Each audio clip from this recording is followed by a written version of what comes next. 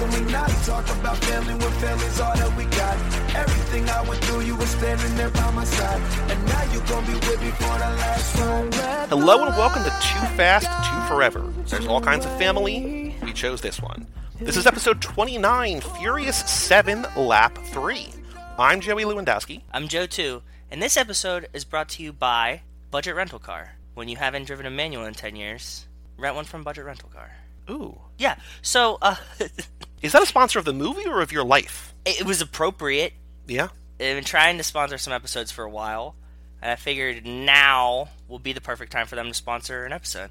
And I can explain why shortly. We will get to that when we get to our extracurricular activities. But let us first... Actually, that's the first thing that's up. That's, Yes, exactly. So we recorded 2.5 weeks ago. We talked in the last episode about how we're recording early. I know, because you were going away for a week that we couldn't really record when we normally do. Yep. So we recorded a little bit earlier. And I still waited till the last minute to edit because I am bad at things. But it still came out nicely. I think. I hope. Write in. family@cageclub.me. But, so before you do your thing... Well, I have a big... It's not really a big thing, but like my fantasy baseball draft was here. I had a great time. Baseball is back. It's the best time of the year. That's pretty much the gist of it. It never left. The other thing I want to say before we get into your news, because that's going to be the main thrust of this, is that since we last recorded, or about to, you and I recorded a Channing Tatum podcast episode, Magic Mike's, and we're about to record a Boyfriend Material episode. So this month, April 2019, if you're listening now, you want more of our sexy, sexy voices, go check out those podcasts. We talked about Public Enemies, in which Channing Tatum was in 1 minute of. Yes. So that was fun. And we're going to talk about Drive, which actually is a fitting movie for this podcast. So I'm sure that a lot of people who like car movies like Drive. Hopefully, yeah. It's a good crossover. So April 21st, in about 2 weeks, we will roll out our episode of Drive over on the Ryan Gosling podcast, Boyfriend Material. So go check those out. That was the big things. And also, I saw The Beach Bum, and I love The Beach Bum, my favorite movie of the year. Dude, I love The Beach Bum. If The Beach Bum is still out near you, go see it. We will talk about it when it comes out on VOD on Zack Attack, because Zac Efron is so good in it. I'm such a huge Harmony Korine fan. Like, I said it, but I just want to live in the world that Harmony Korine paints with his brain.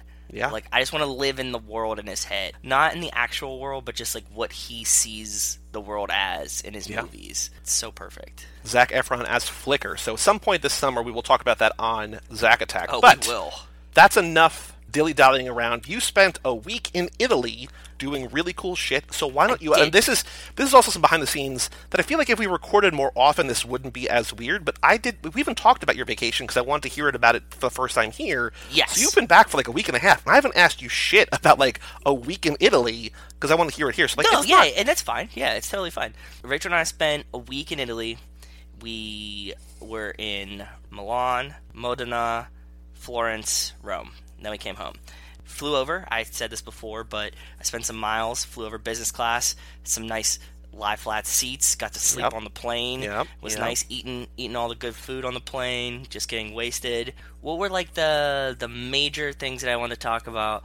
Oh, well, there's one in particular. You went to a very cool factory. I did. But okay, let me start before that though, and I'll get into why Budget is our sponsor of this episode. We arrive at the rental car place in Milan. Milano. In Milano. And ragazzi. Rachel and I had both gotten our international driver's permits, just in case that she needed to drive too. Wait, right? Do you need to do that? I don't know. I really don't know. Italy doesn't seem to give a fuck. Because when we went to Scotland, I didn't drive, but I feel like none of my friends got an international driving permit. We still, they still drove, but... It's like $20 at AAA, so it's not like a huge deal. Yeah, it's not like it takes... You take a passport picture, and they just, like, write down your driver's license for you in the book. Like, gotcha. It's a piece of paper. It's not something serious. Gotcha. We arrive at the rental car place. I had reserved a small automatic car to drive from Milan to Florence. Stop in Modena. When I get there, she's like, we don't have a small automatic car. We have a very large Citroen with a manual. Rachel's like, oh, fuck. And I'm like, I look at her and I'm like, I haven't driven a manual in a decade. And she's like, it's okay. And I was like, if you're okay with this, I'm okay with this. And she was like, it's okay. And I was like, let's fucking do it then.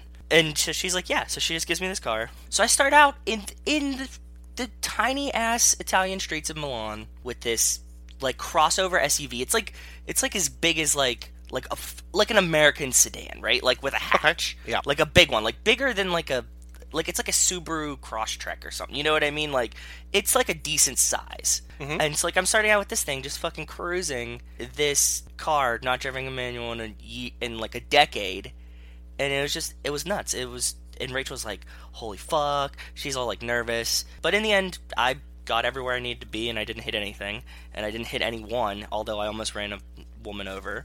But that's because she jumped out in front of like a very aggressive street. She just like crossed, like, pretty much a highway.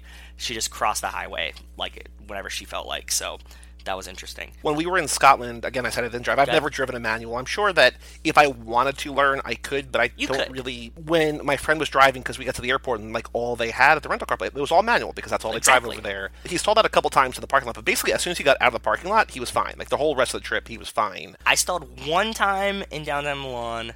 I stalled once in Florence when the lady jumped out in front of me, like when I went to start after that because I was all flustered. Yep. But I think total, like, 4 times. Once you get on the highway, you're fine. Small streets, people jumping out in front of you, Vespas, shit like that. Sure. Throws me off, right? Like, this is, you have to, like, be cognizant that you're still doing this. And when you get, like, thrown a curveball, like, somebody jumping in front of you, you're like, oh, shit, you slam on the brakes, and then you're like, go, and you're not thinking about it.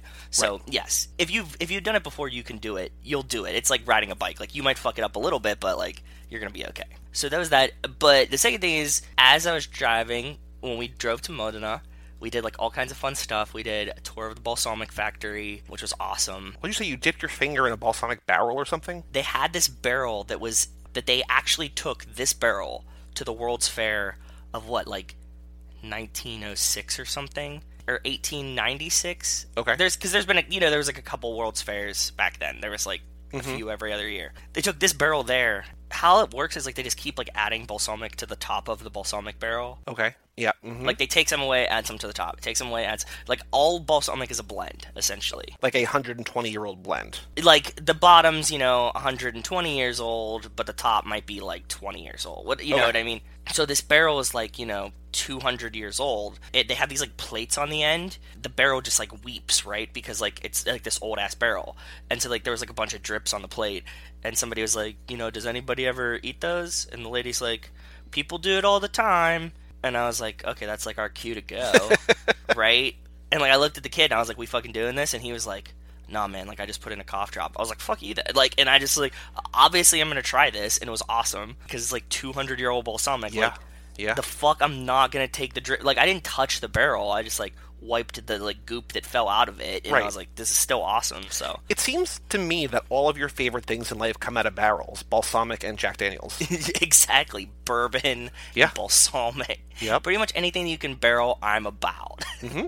That starts with the B barrel. Exactly. Bourbon balsamic barrel. So we went there, and as we left there, I took a stop that Rachel was not a huge fan of for all the fun things that we did when we were there. Shout out Rachel. She was not a fan, but we stopped at the Ferrari Museum at Enzo Ferrari's house, at his old house, right? There's 2 museums, right? But they're not really museums. It's just like, if you didn't care, you would be pretty bored.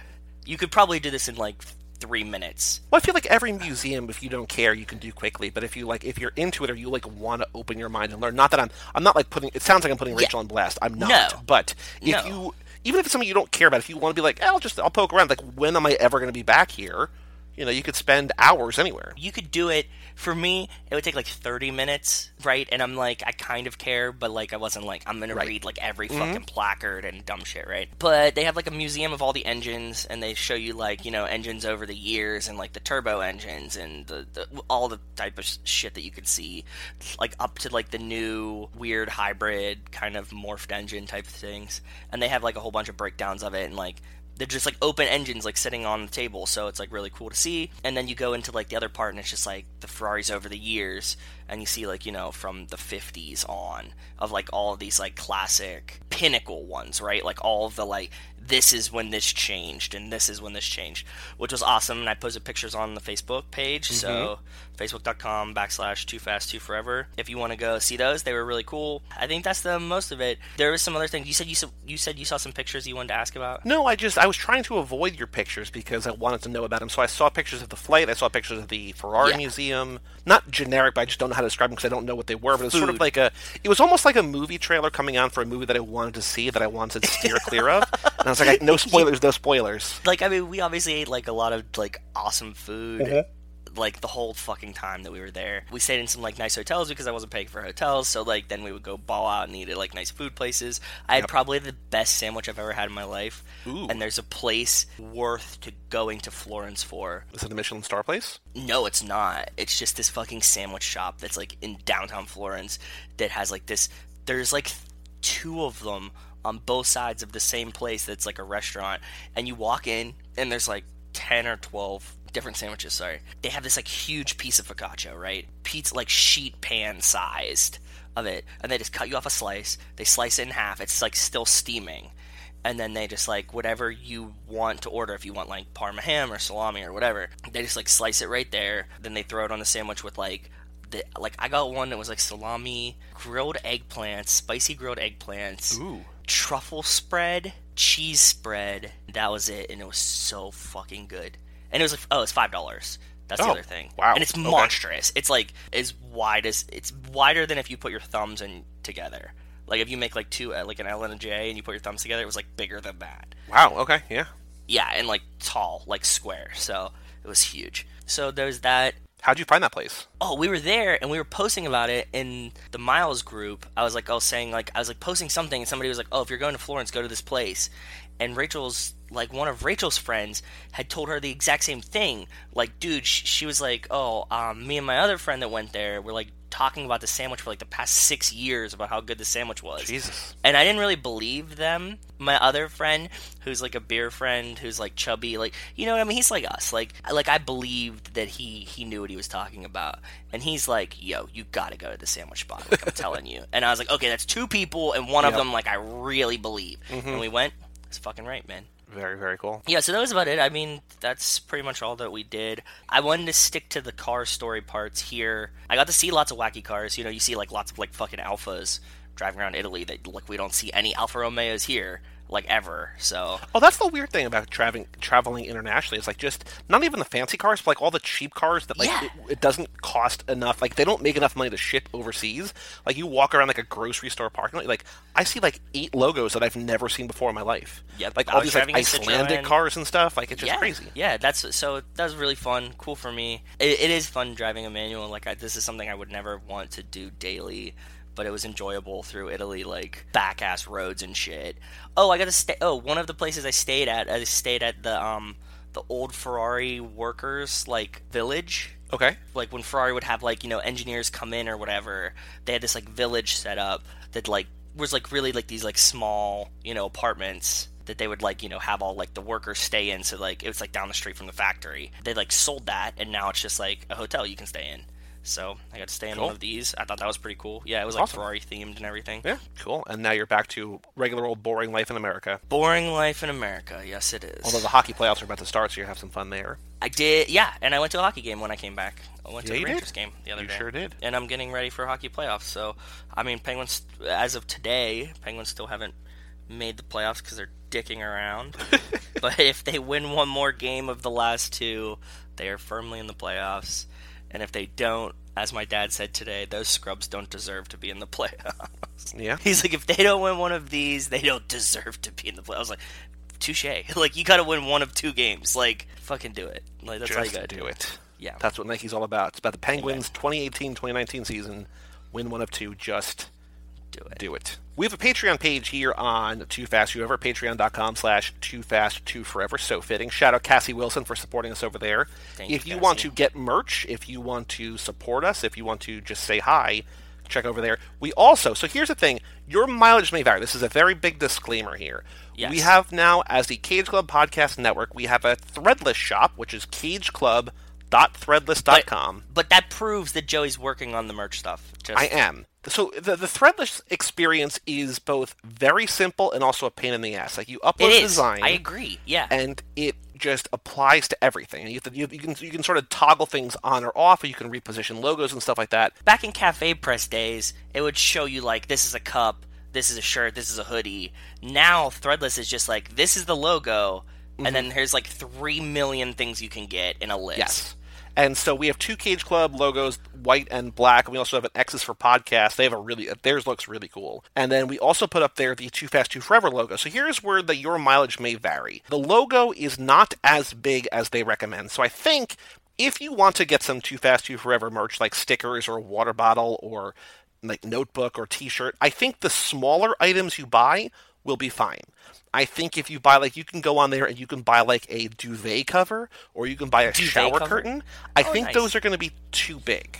I think it's going to stretch it. It's going to pixelate it and make it look blurry. If you want to go on there, if you want to get some weird stuff, and people be like, "What is that?" Be like, "Oh, it's my favorite Fast and Furious podcast, the #1 rated Fast and Furious podcast." Sequentially, what was your series of disclaimers? Like, by 2 guys watching the same movies every 2 weeks, like a very specific. I don't remember. But if you want to support this weird little show, and here's a little inside baseball. The cost on there, so you can set a cost above, like, so there's like what every item costs. And then Threadless lets you set a specific percentage above. So everything is just 10% above cost. Like, basically, it's the lowest that you can go that, like, Threadless won't yell at you about, like, are you sure you want to do this? So, like, we're not really making money on this. Like, we're making, like, $1 or $2. But I'm sure Threadless is going to take some of that money. If you want to get stuff, it's basically at cost. Go on there, cageclub.threadless.com. You can find our logo. A cheaper way, in theory, to get t-shirts or stickers is to go onto our Patreon page, patreon.com/TooFastTooForever, and support us over there. Cassie, I promise, stickers coming to you shortly. He's working on it. He really is. I'm working on it. Steps are involved. We also have an email address here on the show, family@cageclub.me. So, Joe, we have 4 emails today. One is barely an email, but we have 4. So here's the first one. Okay, good. I got an email that says, note from Andres El Bihar to your Facebook page, Too Fast, Too Forever. Oh. And then it just was his name. And cool. I responded to it, and I just said, oh, yeah? No response. We haven't talked about how funny the messages we get in the Facebook page. It's very strange. So if you're listening to the podcast, obviously you know that we are not affiliated with the movies or the franchise. Yeah. That we are just fans, that we have a podcast, that we're just, basically bullshitting and like talking about the movies, like watching the movies. People on Facebook, including people that we have basically paid for Facebook, like, because we just try to make ourselves look the part. So we've paid a little bit of money to basically attract more fans. To promote, not to buy, to promote. To promote. And I think a lot of these people think that we're the movies. I think so. It's not like we pretend to be the movies. No. We're not even close to the movies. But the one thing I do want to say, though, is, like, confusion aside, everyone is so earnestly joyful about the movies and the whole thing. It's like, it's kind of, like, it's not us at all, but, like, they're just, like, excited to talk about cars and the movies, and, like, if you looked at it from afar, you'd be like, are you pretending to be the movies? Like, no, we're not, but we, in a way, sort of are a proxy. And it's this nice little thing. We like, have to, we do. So, like, people just send us messages like, hey, like, love those movies. Mm-hmm. And we're like, yeah, same. And then that's it. Like, that's the whole conversation. These are my favorite movies. Cool, us too. Yeah, these are the kind of messages we get on Facebook, and they're a lot of fun. And I like responding, and the fun part is that Joey can see the responses. Yeah. So he'll just watch the conversation happen just in real time. And, like, I just respond, like, so middle of the road for all of these things, right? Because they're not, like, real questions or answers. No, it's just they're basically talking to the void, and you're just, like, responding. Like, you're a chat bot, essentially. Yeah, exactly. I respond like a chat bot, and they just, like, keep going or stop or whatever. It's like, it's so awesome. It's very fascinating. Oh, my favorite was, I just want to say it, my favorite was somebody was like, hey, text me. And I was like, no, thanks. And then... Did they respond or did they not respond? No, he just stopped. Yeah. He was like, hey, I have a question. And we were like, shoot. And he's like, text me. I was like, no, thanks. Yeah. But yes, if you want to send us a message, you go on facebook.com/TooFastTooForever. There, click a message, it goes to our email, or just straight up email family. I will respond. And if you ask a real question, I'll talk to you. Like, I won't be a chatbot if you actually want to talk. But... If you're an actual person, we'll respond as an actual person. Exactly. All right. Next email, Joe, new listener. No way. Really? Yep. We have an email from Wells Lamont. Well, hello, Wells. The subject line is bros, ! 2F2F love it. So already from the beginning, family. I get it. Let me start off by saying I love the podcast. Well, thank you so much. Thank you. I started late, so I'm going backwards in order, which to me, I admire. He's basically consuming us as though we are Benjamin Button. Okay. It's We're also getting younger as it goes. I love it. I also think it's weird as hell. You know what's going to be awesome is that you're going to break up with your girlfriend before you had one. He's going to be like, damn, she's gone? Like, wonder how long they were together. It's like 4 episodes later, like, I got a girlfriend. Like, oh, didn't last that long. She was, as you described, she lasted about 1 lap. About a lap, yeah, that's what I mean. Mm-hmm. So he's going to go back like, holy shit, I don't know how important this is yet. Yeah. But then he's going to be like, oh, whatever. Not that important. All right. Not that important.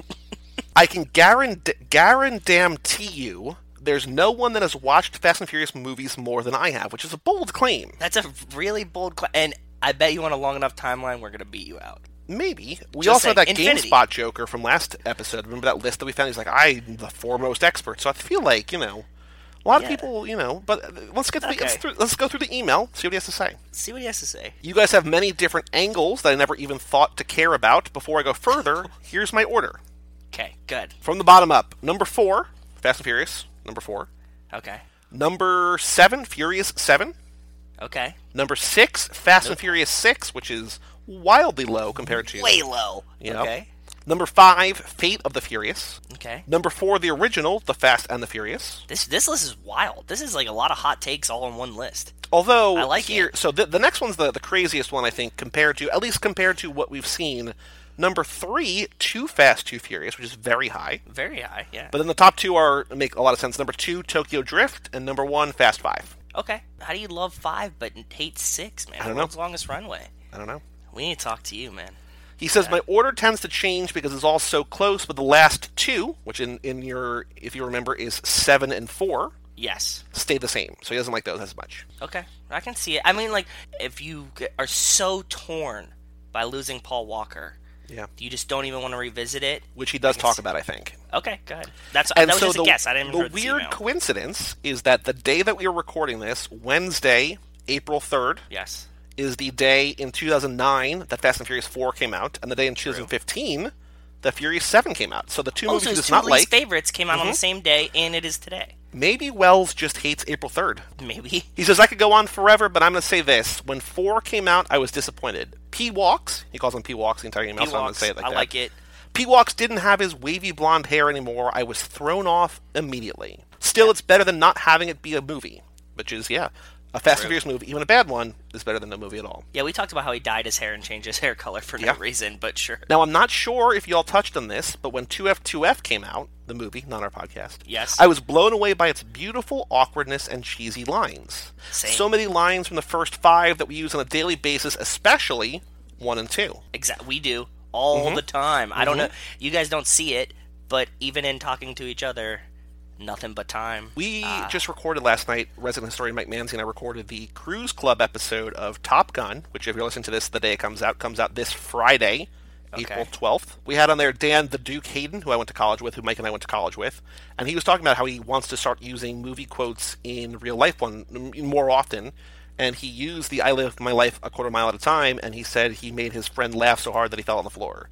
So it sounds like we got to get Duke on the podcast is what I'm trying to say. For a long period of my life, when I was like 19 to 22, I pretty much only spoke to women in movie quotes because it just took less effort than trying to, like, it didn't matter if I talked to them or not. So it'd just be like, yeah. You jump, I jump, time. Remember? Yeah, shit like that. And you like, met me at a very strange time in my life. 1,000%, yeah.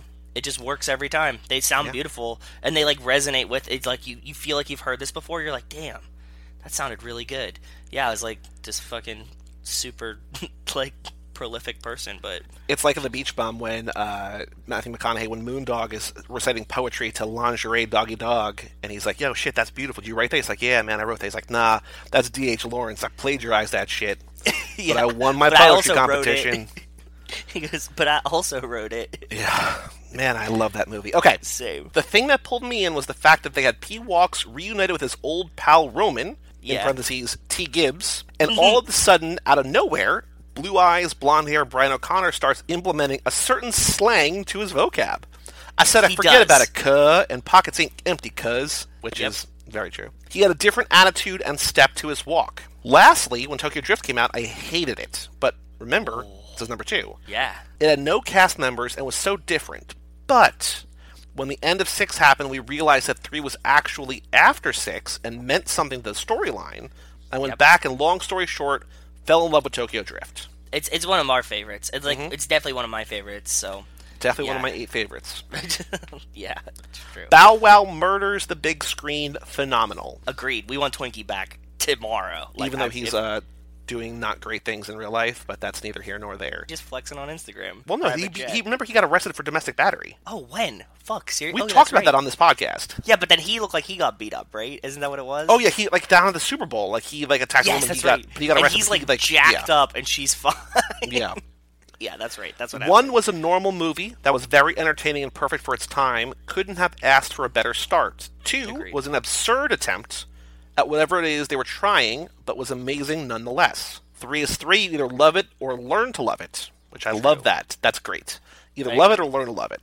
That's how I kind of feel about Fate of the Furious. It's like, I'm going to have to learn to love that movie somehow, which next episode, going to have to watch it again. We're going to watch it again. It's so colorful, and I love Japanese culture, which you do too. Same. Also very ridiculous, in parentheses, in a good way. 4 was the first attempt at a grittier action film, and it wasn't bad, but it wasn't great. And that, again, is his least favorite one. It misses the mark a little bit. Like, I agree, but it's grown on me since I've been watching it again. Justin Lin was just getting started, but oh man, did the end of 4 get me excited. Ooh-wee. 5, Ooh-wee. IMO is the peak and the best because the team got assembled, and I was heavy into Call of Duty Modern Warfare 2 online at the time. Again, we've talked about, you and I have a very strong history of first-person shooters, bonding us, uniting us, introducing us. He says, and the favela was a common level, and they were running through the favela exactly like the game. Oh, I didn't know that. Did you know that? No, I never played Call of Duty past... Same. 4? Maybe Modern Warfare, but way before that. Okay. That would be like, if Fast and Furious 9 takes place in Blood Gulch, you'd be like, oh, shit! Yeah, exactly. Oh, shit, they're on Zanzibar? Okay. Yeah, fuck. He got the sword? Love it. He says, 8, I've only seen 1.5 times, but I love it, and it rivals 6. It's a toss-up. I'll know for sure after I get the DVD and run it back 5 or 6 times. I love the prison break scene and the weirdness of it. 6 was Jay Lin just upping the ante. How can I go crazy with 5? Thinking face emoji. I'll add a tank and a plane, parentheses T, so planet. He says, fantastic. 7 was cool, and it was Lin upping the ante yet again, flying cars out of planes and jumping buildings in Dubai.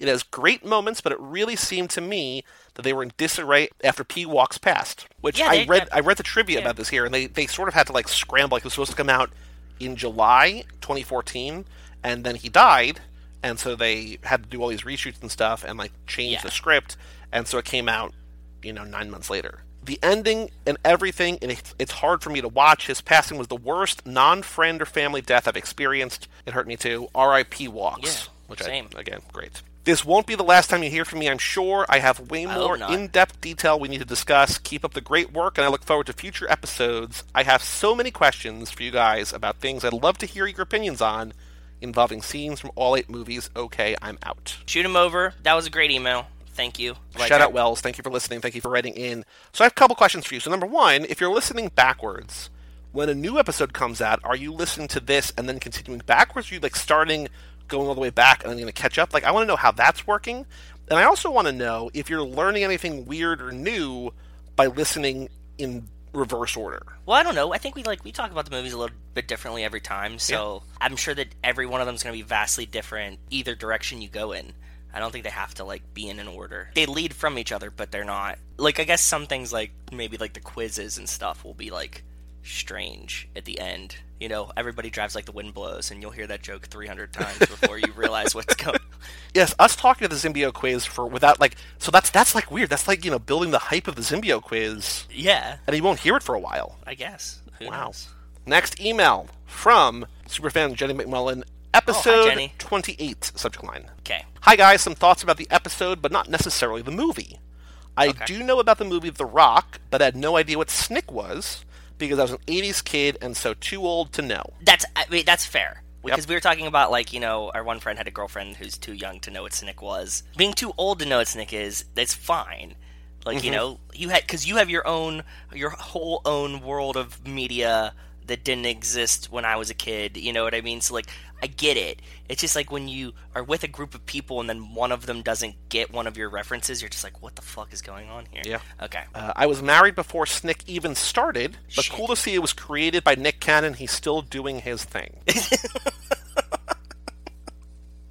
That's awesome. I hope that was a joke, because if it was, it's awesome. That's a really good joke. Next, sounds like a plan, Wes. If there's a party or barbecue at Dom's house in California, I'll be there. There's a little bit of update. No real spoilers, but the last email that we have is from Wes, which Cool. he's got a little bit of an update about the house, so we'll get there. He also, I think, responds to Jenny, so we'll get to that next email, Cool. so let's hold off there. She says, I'll be there. Okay. Might even drive down in one of our classic cars. Speaking of cars, and also I Yes. think it'd be super cool if they showed up just like in these like baller cars. Yeah. Which also, by the way, if this happens, I mean, not if it's, when this happens, When this happens. you have to rent a crazy, like if they rent like a Supra or something or a Skyline, and I have to rent a Charger. Like it's what we I have. think It's what by we have then to show I'll up have in. I'll have a beautiful old white man Porsche. I think that should be a good goal for me. To In have the like next my 8 dream, years. my dream white man Porsche in 8 years. My house will be paid off by then. I'll be good. Speaking of cars, I remember really wanting an Eagle Talon and then a Mitsubishi Eclipse. I Yes. worked with a guy who had an Eclipse and later had a Jaguar. I asked him if he would have let me take the Eclipse out for a spin, and he says he would have. To this day, I've still never driven one, but don't really want one as much anymore. Also thought it was interesting how you each pronounce Jaguar. Joey said it like the commercials, Jaguar, which I didn't realize until I edited it, and I was like, oh, I sound pretentious. No, you just hear it in the commercials. You're fine. Joe said what sounded like Jaguar and Jaguar. I've heard Yeah, all Jaguar. three of these pronunciations at some time or another. That's all for now. Later, Jenny. Thank you, Jenny. Yeah, I always say Jaguar because it was always Jaguar to me when I was a kid. This is the evolution of these. Like, when I was a kid, it was Porsche, and then it became Porsche. I don't know. These car companies kind of, I think they tweak their pronunciation. Or, like, the American market doesn't care for a while, and then it becomes aware and tries to fix it. I'm just using the one that is parlance for me. Yeah. You know, like what I learned as a kid. So thank you, Jenny, for writing in. And there's going to be a little bit of back and forth here, but I like that Jenny and Wes are now internet friends through the podcast. We are it. making Same. things happen. Last email one from family. Wes. all It's one been family. a long day without you, my friend. Oh, What up, fam? Great last episode. For whatever reason, Fast and Furious 6 is still one that doesn't really stick out to me in the series, even though every time I watch it, I enjoy it. Where it falls in my ranking usually depends on how recently I've seen it, but I do enjoy Owen Shaw and his Bizarro gang. Now it's time for some tears with Furious 7, so get those Kleenex out, boys. Here are my previous episode observations. okay. Bad news for the house party. Doesn't look like the Toretto House, 722 East Kensington Road, Los Angeles, California, is available to rent on Airbnb at this time. The good news is that there's still 8 years before the party, so maybe something will change before then. If one of us hits Powerball, we just go buy the house. But also, if it's not an Airbnb, that's fine. If we showed up with, like, so, by this point, the Patreon's making, like, $100K a month. Like, we are just, like, flush with cash, right? And we show up, Yeah. we're like, hey, here's $50,000. We Let's don't want to hang out go in your inside. backyard. Just Yeah. be in your backyard, driveway, take pictures outside. Is it cool if we're here for 6 hours? Like, who would say no? Yeah. That's all we need. Like, go get some dinner, chill out. Patreon.com/2fast2forever. In 8 years, this is going to be a fucking parking lot. Oh, that's it. You know, Deckard Shaw's going to blow it up in real life, too. It's going to be an apartment building owned by Little Dom and Little Brian.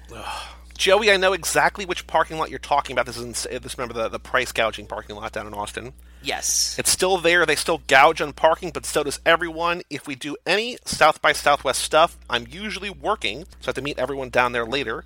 I just save myself the trouble and park at least a mile away and walk. Parking is cheaper. Plus, I usually get a nice walk through the Capitol grounds, which, this is me talking directly to Wes.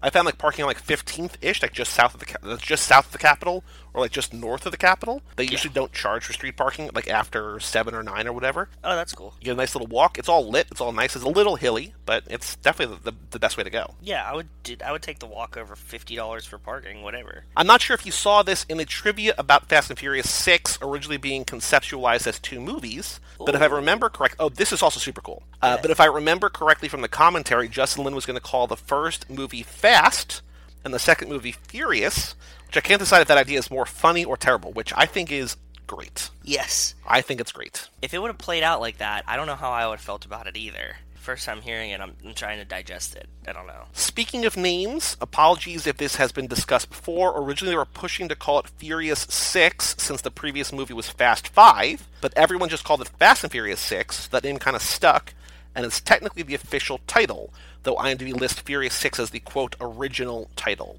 Depending on the version you watch, you might see either title in the film's title sequence. I found videos online of both versions. I forget which one my Blu-ray set has.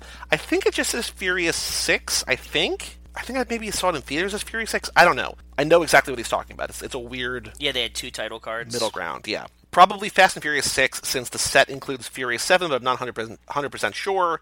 This might just be another example of their lazy naming conventions, which is certainly true. There's one thing, there's quote-unquote trivia about this movie that says that James Wan, who directed this, said Furious 7 is an allusion to the Seven Samurai, the Akira Kurosawa movie, but I was like, okay, sure, but also there's more than 7 of them. Yeah. Like, that doesn't really, like, I think that's just like somebody making up a quote. I don't know. Maybe. I don't know. That doesn't seem too real to me. Doesn't seem real. An interesting thing about the Scar talk scene is that it kind of retcons Dom and Letty's relationship. He talks about meeting her when she was 15, and he tries to impress her in a street race. In the first movie, however, Mia tells Brian that Letty lived down the street, was into cars when she was 10, and was always trying to get Dom's attention, but he didn't notice her until she turned 16. Who knows, maybe Dom as a kid was a kind of dick, and literally didn't realize Letty was hanging around for 6 years until she hit puberty, and he suddenly noticed her at a race. I think, possibly what we were talking about, especially what you and Mike were talking about last episode, if Fast and Furious number 4 serves as kind of a reboot for the series. Yes. Retconning how they met is okay. It's all fast. Like, they're all playing fast and loose with this kind of stuff.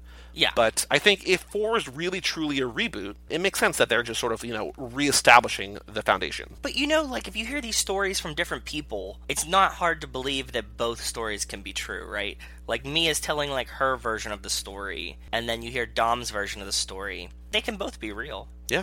Very true. Apologies for the car pick being so confusing. And this is, again, Wes, do not apologize for this. Yeah, but that's part of the fun of the game. I think that actually makes it more fun, so don't he says, I was in a rush to get the email out and didn't do as much research as I normally do before sending. This Eagle Automobile Company is actually a different one than Joe was thinking of with the Talon. I didn't realize it before listening, but it seems like there have been a few different car companies named Eagle. That one went out of business in the late 90s. This one is from England, and I wasn't 100% sure about their business model until I did some more reading this morning. This company has been doing Jaguar E-Type restoration builds since the 80s, where they take old E-Types and completely restore and improve upon them. The Speedster is their improved version of an E-Type, so the design is very close because it's based on the E-Type, but it's not a restoration. It's a completely new build from the ground up. It looks like they have a couple other styles, but they're all based on the original Jaguar E-Type design. It's pretty interesting to see how it came about, actually. Then he links to an interesting short article he read about it, which I'll put on the Facebook page. Cool. Apologies again for the confusion, but trying to mix it up with the cars can sometimes be risky. He says, that's it for this episode, but I do have a car pick for Joe to guess. This one should be much easier. At least it's not a custom model from a company that he's never heard of. Until next time, stay furious. No, I liked it. Yeah, don't apologize. It's always fun, man. We're gonna have fun with it anyways. Like, if it takes 20 minutes or 3, it's always fun, so. Because the whole point of the game, really, is that I'm bad at doing it, that it's difficult, and so if you make it more difficult, why not? Fine. Exactly. Roll with it. I don't give a shit. Cool. Well, if you want to write in, family@cageclub.me, we'll read your email on air, or if you don't want us to, we don't have to, just let us know, and I can just read it to Joe. And not record it, and it can be real romantic between him and me, and you. So we have to now check our iTunes. If you go to iTunes and if you want to do a nice thing, I haven't checked in a while. If you want to do a nice thing for us, if you want to leave us a review on iTunes, 5-star review, write whatever you want, we'll read it on air. So last time, Joe, we had 13 reviews. Let's see here, 13 ratings. Still have 13. No new reviews. Okay. I fucked yo bit. CG was the last. Yeah, we did that one. Yeah. Wait. No. Hold on. What? We have a new written review? He did a new review for us. Okay. He says podcast level : ultimate. He says titles are for family, 5 stars. Okay. Podcast level ultimate. The more I listen, the more I want to come on the podcast. It's a lot of fun to listen to, and my favorite thing to do is choke up on some reefer and then slow the podcast down in the podcast app. Y'all talk hella slow and it's hilarious. It's funny as well when I speed it up. take the time to listen to this podcast, and not only will you not be disappointed, you will love the hell out of it. I live in the Bay Area, and we have Fast and Furious parties out here. Holla. Well, shout out, I fucks yo bitch. That is wonderful. That was awesome. I really want to know what we sound like when you slow our voices down in the podcast app. I've always been criticized maybe for speaking too fast. Yeah, so I thought we talk really fast. We do. I do especially. I know that I need to slow down. But to slow us down, just like, crawl. Whatever makes you happy, man. I love that you're listening. I love that you keep reviewing us. This is great. So go on iTunes. I want to hear us in chipmunk form, too. Like, just it's firing off Fast and the Furious. So there's two different things. So, like, the podcast app I use, Overcast, lets you go from, I think, like 0.5 to 3 times speed. But when I edit back, when I play back in Audacity, it changes the pitch. So, like, that becomes chipmunks. So it's crazy. You can do it. So, love it. So, I fucks you, bitch. Thank you. On the streets, there's only one thing. We're running a little bit long here in this opening segment. I'm just going to say something real quick. Okay. They're apparently going to debut a new, quote-unquote, explosive trailer at CinemaCon for Hobbs & Shaw. So if you want a new Hobbs & Shaw trailer, whenever CinemaCon is, it's coming for you. If I was making trailers for Fast and the Furiouses, I would just re-edit the trailer that came out and just put the explosions in different sequences. And I don't think anybody would really notice that they were different trailers. CinemaCon is this week as we're recording, so as you're listening to this, it should be out. So go check it out. Do you have any news about the series or no? No. So the last thing I'm going to do is I'm going to Google Dwayne Johnson President for our segment Top of the Rock. Or no, sorry, Rock the Vote, because it's not Top of the Rock yet. That's not until he actually runs. Exactly. Rock the Vote, Dwayne Johnson President. There's a story, why does everyone want Tom Hanks to run for president? That's for you guys. That's another one of our podcasts here on the network. But looks like nothing new for The Rock. If I search The Rock president, another great day on the links. Kid Rock teased it up with President Trump. So that's from golf.com last month. That's a really good news story. But yeah, so that's about it. Do a real quick new lap observation before we take a break and bring in the Mikester. This time when I was watching it, there's a scene where Dom cuts into this tunnel, and in the background is the Staples Center, and I'd never seen that before. Oh. Did you notice that? Mm-mm. Yeah, there's a shot, and they're, directly looking at the Staples Center, and it even says, Staples Center on it. Dom, turns and then, drives, down into, a garage or something. Okay. He goes, into this, underpass type thing, and the Staples Center right there, and it just focuses on the Staples Center for a second. So there's one thing, this is not really a new lap observation, but I think it's going to tie into that a little bit, but there's that scene right before the final 40-minute action scene, basically, where they're on that overlook looking at Los Angeles. Yeah. And this is trivia. This is not a new lap observation. What I'm sharing here is in lieu of my observation. That's the same overlook that in the first movie, Paul Walker, the Brian O'Connor character, is practicing his driving. So that same spot, they're there to prepare. Oh, interesting. That's really cool. I like that. There's a lot of throwbacks in this one. There's a lot of nods to the homages and stuff. Yeah. Cool. Well, let's take a quick break. Let us bring in the Mikester, and we'll be back after this word from our sponsor.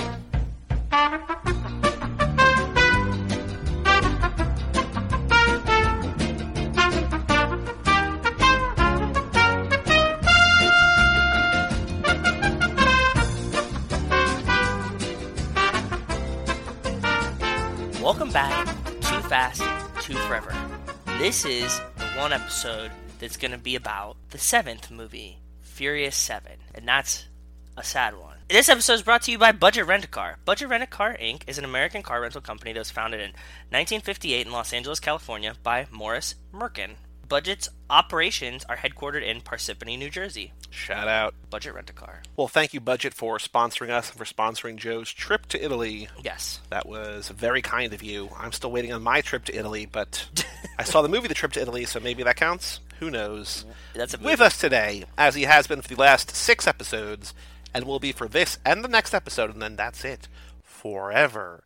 Until Hobbs & Shaw lap the second time we talk about it. We have with us the resident historian Mike Manzi, the Mikester. Hello, Mike. Hey guys, it's No Knees Mike, I guess. What is that? I'm glad that you bring up No Mike. Knees. So here's the thing. So last lap, we talked to Austin Wolf Southern a lot about No Knees Denise? We get a lot of emails about No Knees Denise. It's such a... I'm still trying to figure it out. It's an enigma. So here's what I learned this time around. So Go ahead. They're talking about it. They're talking about Roman. This is the first time we see Roman. He's like, the first thing he says is like this long speech about how he's grumpy, how this is a terrible idea, a crazy idea, how he doesn't want to do this. Yes. And then Brian's like, the only thing you could ever bag or whatever was at prom, and it was No Knees Denise. And he looks at Tej, who did not grow up with Roman, who met Roman in Too Fast, Too Forever. Yep. Too Fast, Too Furious. Tej smiles like he knows the phrase. So it's a phrase that we don't know, but in this world, Tej is like, they know. Oh shit, No Knees Denise.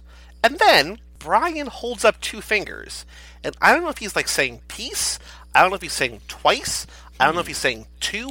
I don't know what he's saying, but I want to live in this moment. I cannot wait, Joe, for like a decade down the line when we go minute by minute through Furious 7 and we have the No Knees Denise minute. That episode's going to be an hour long. Like, I think all these episodes are going to be shorter. That one, we're going to break down to its most minute parts because bare essence. I'm noticing new things here. I don't know what they mean. I think every time I think I get it, and then every time I see it again, I don't. Like, I can't. Like, it the more we talk about again. it, the more confused I get by it.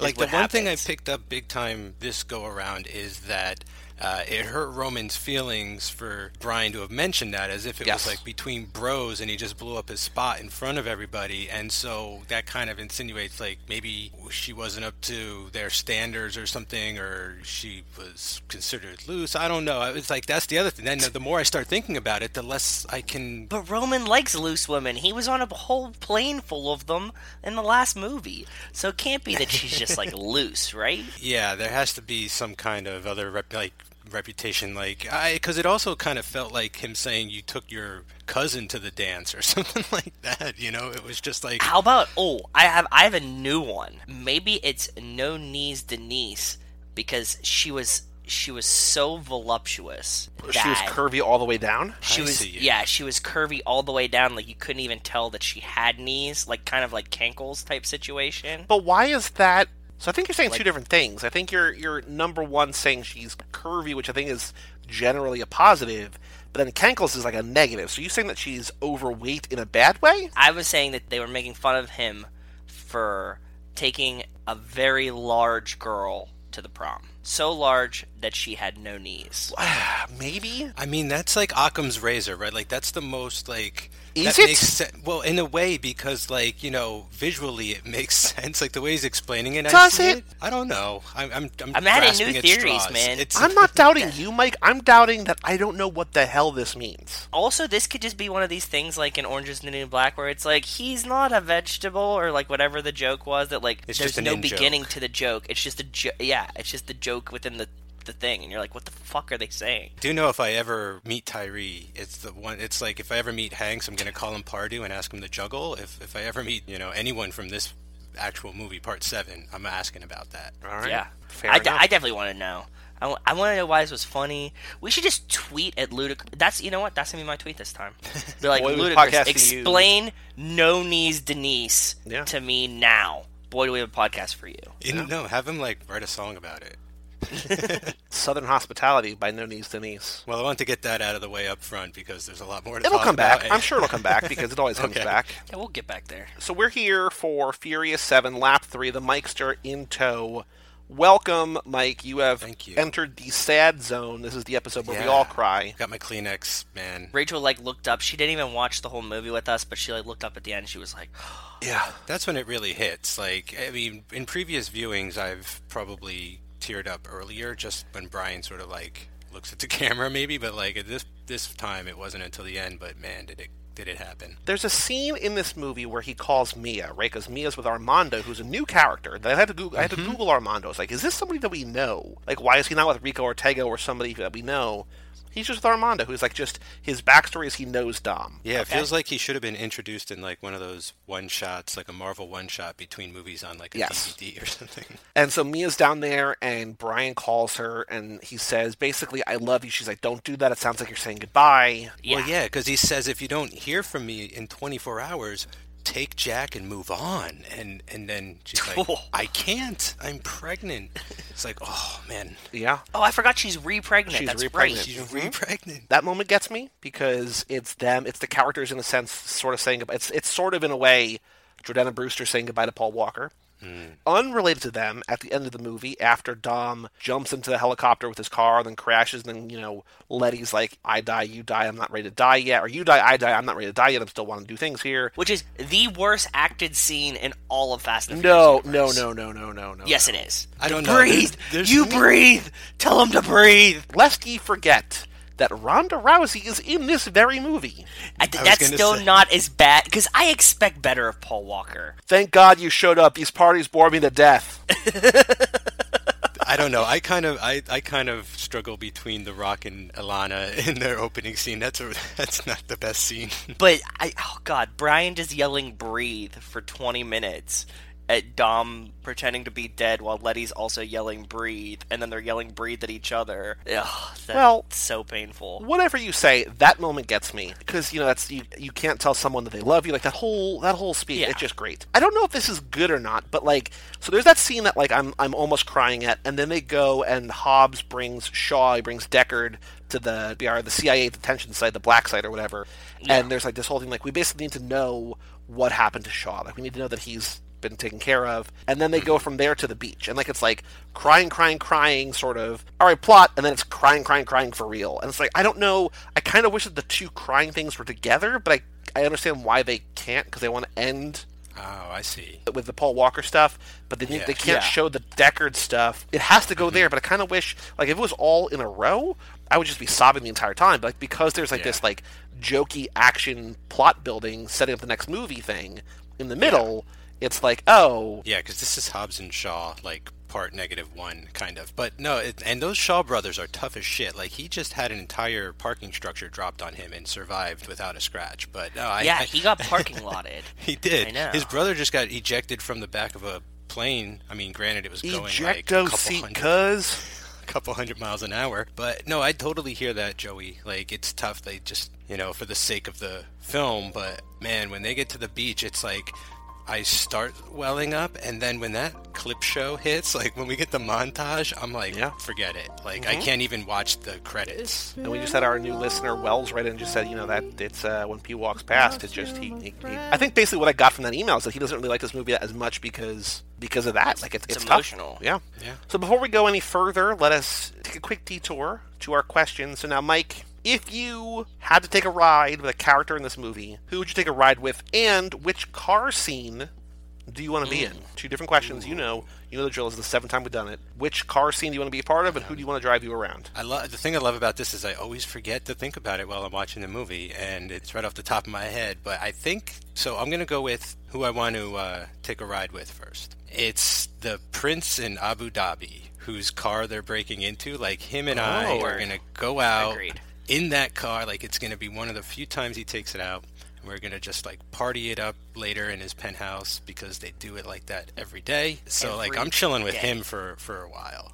Which car scene do you want to be a part of? You know what? I got to say, I want to drive a car out of a plane. I think I want to be in that scene like that. Okay. Watching every time I see this movie, I like that. I think that's my favorite part of the movie, actually. It's just making such a statement at that point, saying yeah, we're committing, this is impossible, but in our world, this happens. It's a reality and everything. And this movie really pours it on with the Mr. Nobody sort of shadow organization anyway and stuff. So I really feel from that point, the movie's sort of self-aware, having a great time with itself, and really delivering a great sequence. And I want to ride a car out of a plane. Sounds perfect.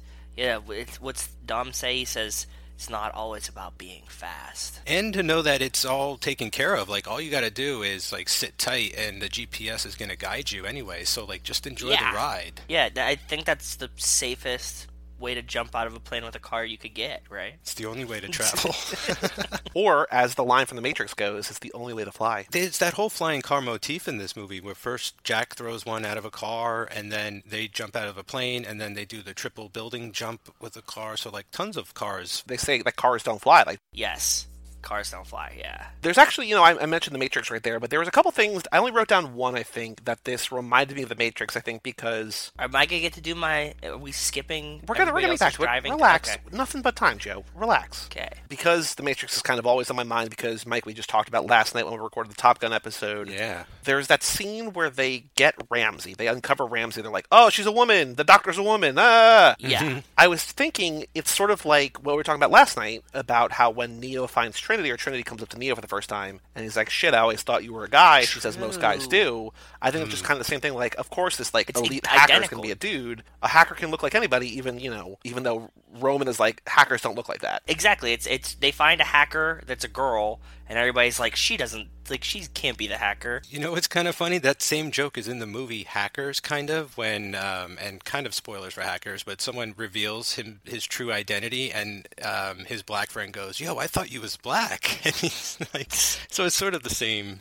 Yeah, exactly. All right, Joe, sorry to have derailed the conversation. What car scene do you want to be a part of, and who do you want to drive you around in this movie? I obviously want to be in Dom jumping from building to building. Okay. Because I think you have to do that once in life, right? That's what I'm saying. You need the sensation of flying through the air in a car, right, Joe? Like one way or the other. Yeah. I mean, like I dream about it all the time. Like I have like a lot of like flying car. I drive off like bridges and stuff all the time in dreams. That Dumbo ride at Walt Disney World. They should just replace Dumbo with cars and call it the Furious 7 ride. Yeah, and you can like drive them up and down. Exactly. That'd be really awesome. Does that suffice for both, or does that pick one or the other? What do you guys think? Like, well, I mean, if you want to be driven by Dom, that's fine. I mean, I don't want to do the driving in between buildings. Only Dom Toretto can do that driving. So, like, I don't want to be the person driving that. Okay. So I think I think that has to be both for me. Like, the scene and him driving me. Like, it has to be, I have to be Brian in that situation. Cool. I'm going to be driven around by Mr. Nobody, because I feel like this is kind of a Mike Manzi answer in that, like, it's just sort of the scenes that we don't see. Because I feel like he's got important things to do, but it feels like he's got to be nowhere fast. He's just, like, driving around, probably in a cool car, like some kind of vintage car, maybe a death-proof car. But he's just kind of... driving around, and I just want to be driven around by Mr. Nobody, because I think that'd be really, really kind of cool. He knows everything, you know what I mean? Like, he'd be like, oh, there goes those assholes again. You're like, where? He's like, right there. Yeah. I definitely thought the first time I saw this, I was like, don't trust that guy, and then when he gives Dom the God's Eye thing, I was like, holy shit, like, he's actually going to be their ally, and like, they're going to... The most trustworthy. Yeah, I know, right? They really make sure that you like him after that point. Like, yeah, he's no ego, I can tell you that much. The scene, I noticed this when I was watching the movie, the scene that I want to be a part of, and it's a very small scene. Brian is fighting Tony Jaa on that bus, and Tony Jaa locks him in the bus, and the bus is dangling over the edge like it's the beginning of Uncharted 2. Oh, yeah. Paul Walker, Brian has to, like, climb out and then jump off. Letty, like, Tokyo drifts that catches him on her hood. I want to be in the front seat, and he's like, who's this guy? And be like, hi, it's me. And that's it. That's awesome. Yeah, you're just like, hey, but like, should I call a different Uber?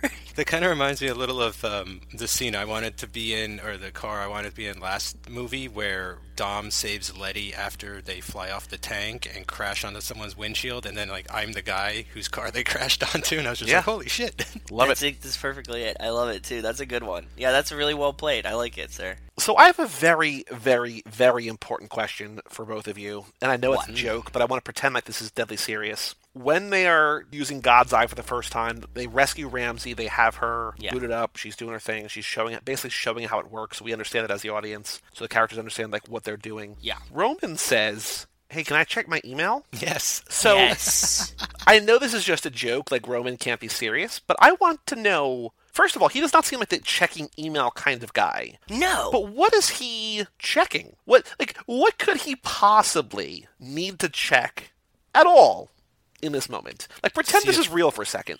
What is he looking for? Because I have a real answer and I have a funny answer. My funny answer is he wants to see if Noni's Denise emailed. Doesn't know. But I think like what the movie is saying is he is the furthest thing from a techie guy. Like, in case you need to know, like Tej was their hacker before Ramsey. Like, he is not down like with computers. Like, that's what I got from that.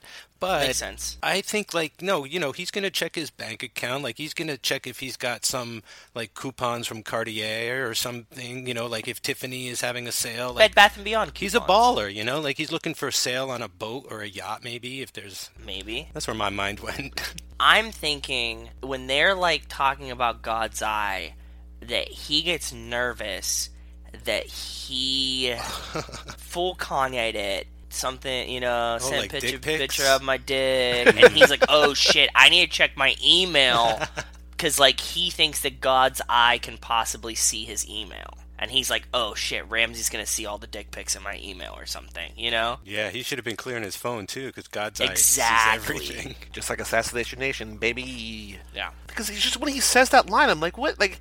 I same. feel like that's the kind of moment in the script where, like, we need a joke. What's the joke going to be? Like, Roman's obviously going to deliver it. It's a weird joke. Yeah, it feels out of touch, right? This thing got Instagram. Like, that's what it should have been, right? Yeah, can I check my Twitter, right? Like, that's more timely, I mean, unless, if he was like, can I check my AOL? Like, that would have been more telling or something like that. He hasn't been on a computer in 20 years or something, but... Damn, can this see Snapchats? Like, if it would have been, like, anything or like a Tinder this... joke or something. Like, anything... Yes. That's not just email. Like... It fell flat, I agree. So, Mike, what's your... I mean, I guess we sort of talked a little bit maybe about, like, some of your favorite stuff, the flying, the jumping out of the cars, but aside from that, like, what are some of your favorite moments in Furious 7? What do you like about this movie? I noticed, and not really a spoiler because I want you to explain yourself, but...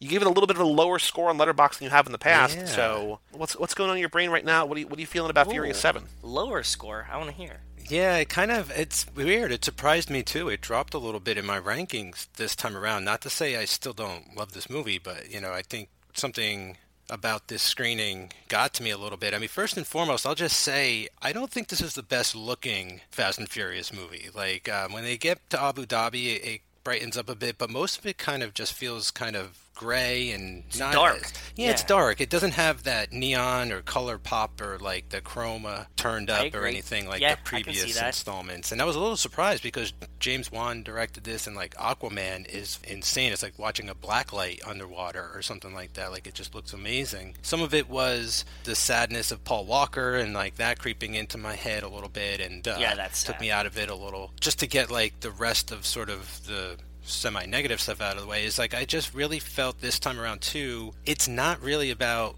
Shaw. Like, the movie kind of gets sidetracked by Mr. Nobody, and then they have to find Ramsey, then God's Eye, then they can find Shaw, where it's like everywhere they show up, Shaw is following them, so they don't need to find Shaw. Shaw will find them. He's coming to them. So like this time around, that sort of confused me a bit. It felt a little more like we went on like this big sidetrack mission kind of thing. Like, don't get me wrong, I still am having a lot of fun and I'm really enjoying it and everything, and it's not taking anything away from my fun of the movie, but like, I'm here to sort of nitpick and really stretch for things to sort of complain about. Like, those things in general overtook me this time. I agree. This is one that I can like watch and kind of zone out on, and like I'll remember things, but the movie, I remember it in pieces. Like, I don't remember it as one story. Like, I remember like Abu Dhabi, plane jumping out of the buildings, and like Ronda Rousey, and then I remember like cars out of a plane, Ramsey being in it, maybe the end, and like The Rock showing up.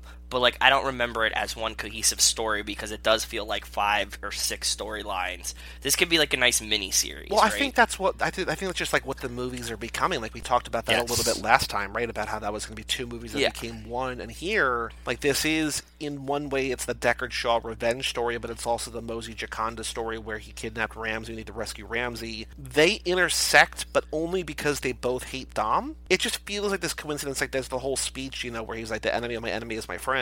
Yeah. It's just like, we need to link these 2 stories because it feels like I think either one of those 2 things would have been enough for a movie, right? Like, either the Mosey Jaconda stuff, like the whole God's Eye thing, or obviously the Deckard Shaw stuff would have been great because that's the whole like thrust of this like 6, 7, 8 kind of, right? I feel like the way that they linked it together is lazy, but it's like we need these 2 things. Like, how are they going to be bonded? Oh, well, they both find out that the other hates Dom. They're trying to get after Dom, so they're going to be united or whatever. And I feel It doesn't bother me because I still love this movie. I still gave it 5 stars because at some point, eventually, all these movies will be 5-star movies in my heart.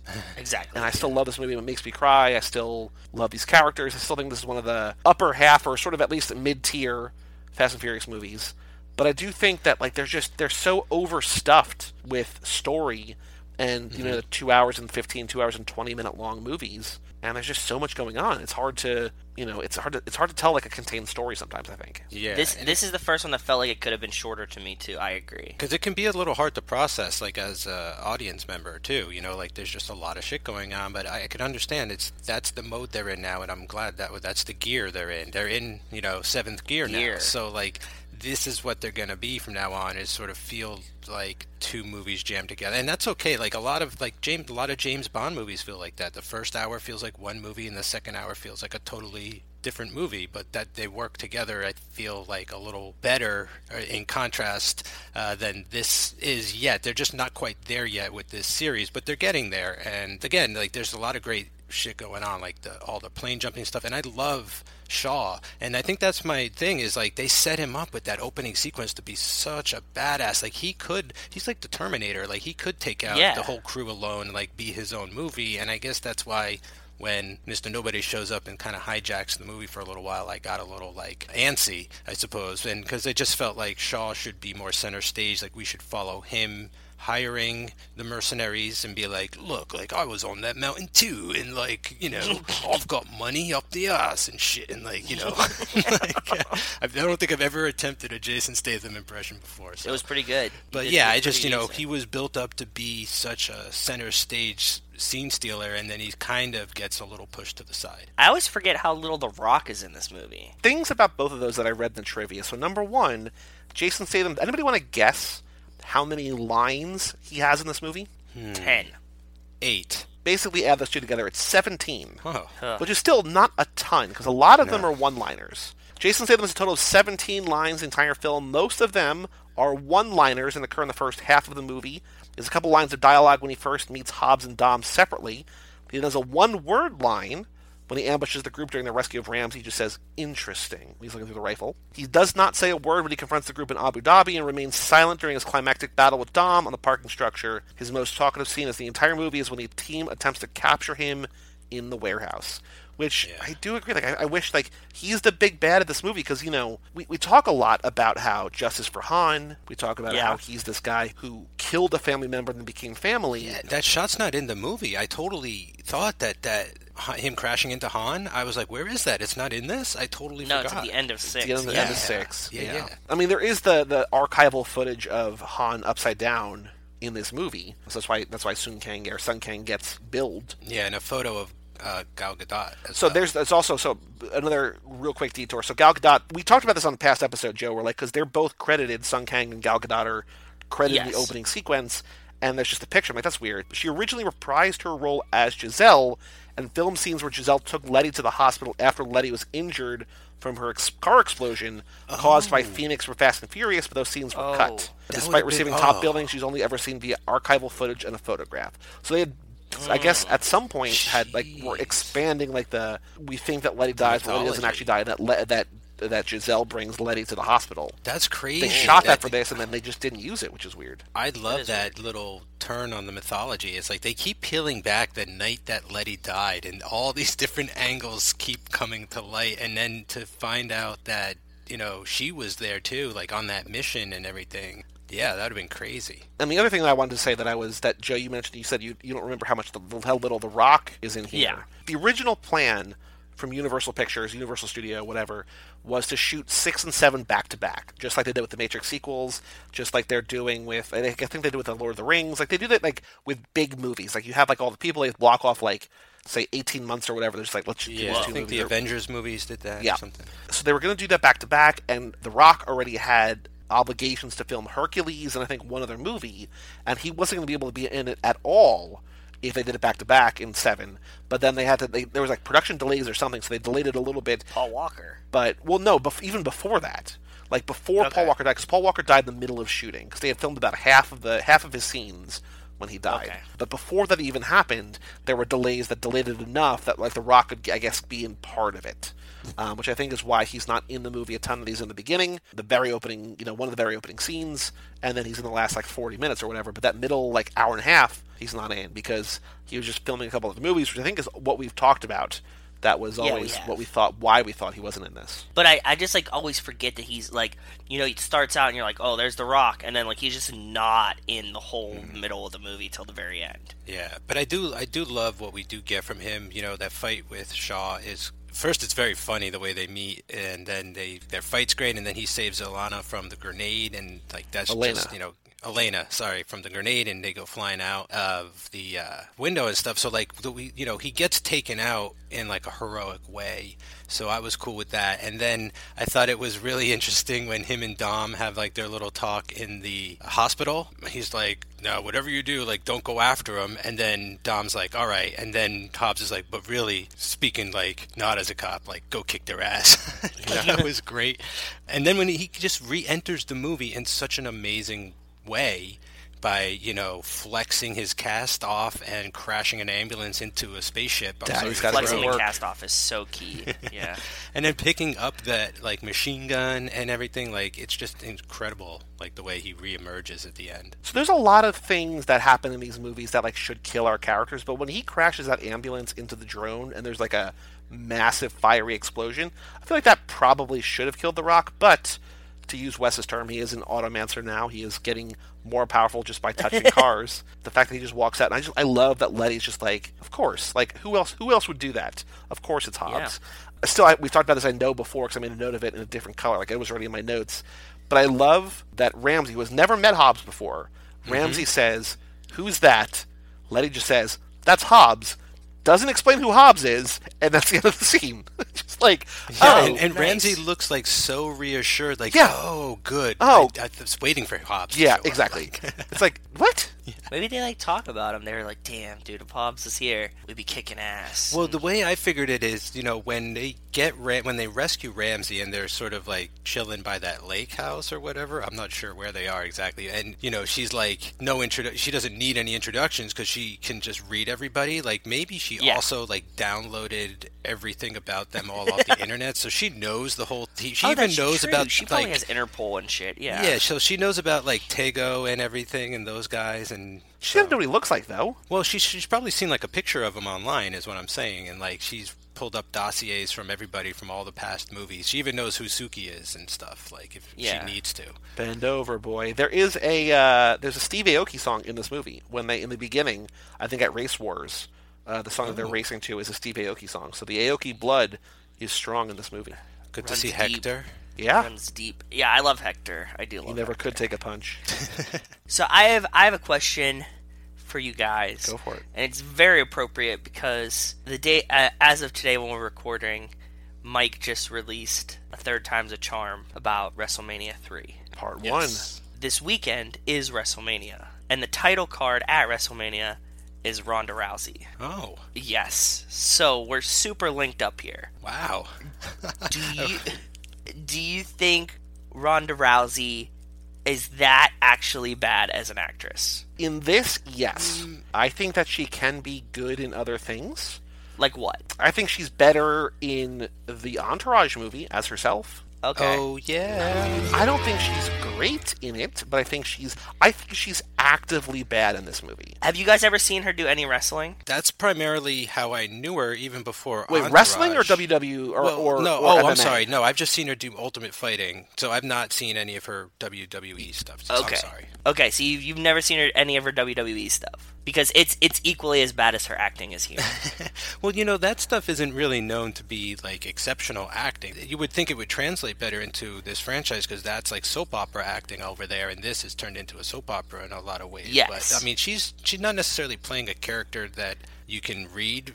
I have no idea who this bodyguard is or anything, but her line delivery in this is not good. I hate to say it, but we got to do a few more takes of that line or ADR it or something, because like Joey, I mean, I've seen her on Entourage and I think she's fine. I've seen her being interviewed on Real Sports and she's like totally fine. I've seen her being interviewed in real life and she's okay. Yeah. Yeah. So I mean, I don't know. I don't know what happened, but I mean, she kicks a lot of ass. I think that's just maybe where her focus was. Yeah, I don't think she's that great here. Ronda Rousey's climbing up my list of people that I just don't like. Well, so I was never into MMA because I'd never paid for it. And, you know, I guess I started periscoping it sort of. She gave me reason to care about it, though, because, like, it was like watching her was an event. Like, I'm sure that there were other fighters, like, you know, Conor McGregor, that it was a marquee. It was a reason to watch. But, like, when she was fighting, I knew she was fighting, and I would try to find, or the next day, like, I would try to avoid, like, ESPN.com or whatever, and then find on YouTube or some, like, other streaming site her fights, because it was, like, she's a breathtaking athlete. I think she's incredible at what she does, and I don't fault her for trying to be a crossover star, but, like, it's not great here. However, I will say, her fight with Michelle Rodriguez kicks ass. Like, it's great. Yeah. It's a great fight. And, like, there's something I noticed here for the first time I've never noticed before. That one point, you know, Letty throws her. She, like, sort of tumbles, like, it falls backwards in a way.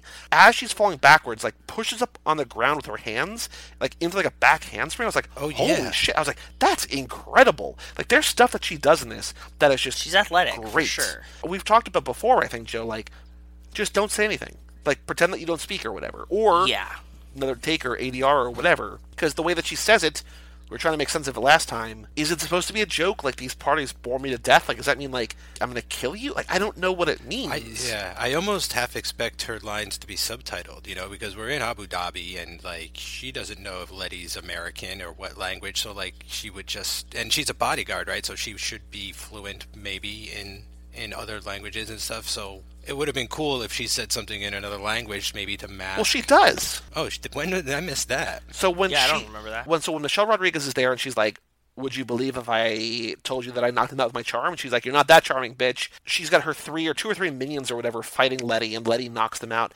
As they're fighting, she reports back to her boss or whatever. Like, she says something in Arabic or whatever. Like, it's subtitled. Cool. It's on screen. Oh, okay. I totally missed that part. It's once. It's not the whole scene, but it's once. It does happen. I also love how Letty gets to fight 2 MMA fighters back to back in 2 movies and, like, kind of kick their ass. Like, she is awesome. And kudos to Michelle Rodriguez, because really I forget in general just how physical like, it's not just acting, you know, it's very physical, and making a movie like this, or like, you know, the Avengers or whatever, train for something like this. You gotta train, and it's physical every day, and you really need that stamina, and it just feels like natural to her. Like, seeing someone like Michelle Rodriguez move like that makes sense. And I know she did, like, Girl Fight way back in the beginning of her career, and so, like, she has sort of a history of, like, training and everything, so it really shines through. Like, she really holds her own. She seems way more ripped in this movie than she did earlier on too. Like, just throughout the movie, like... Well, I think you know, we talked last episode or 2 episodes ago about how Vin Diesel got bigger.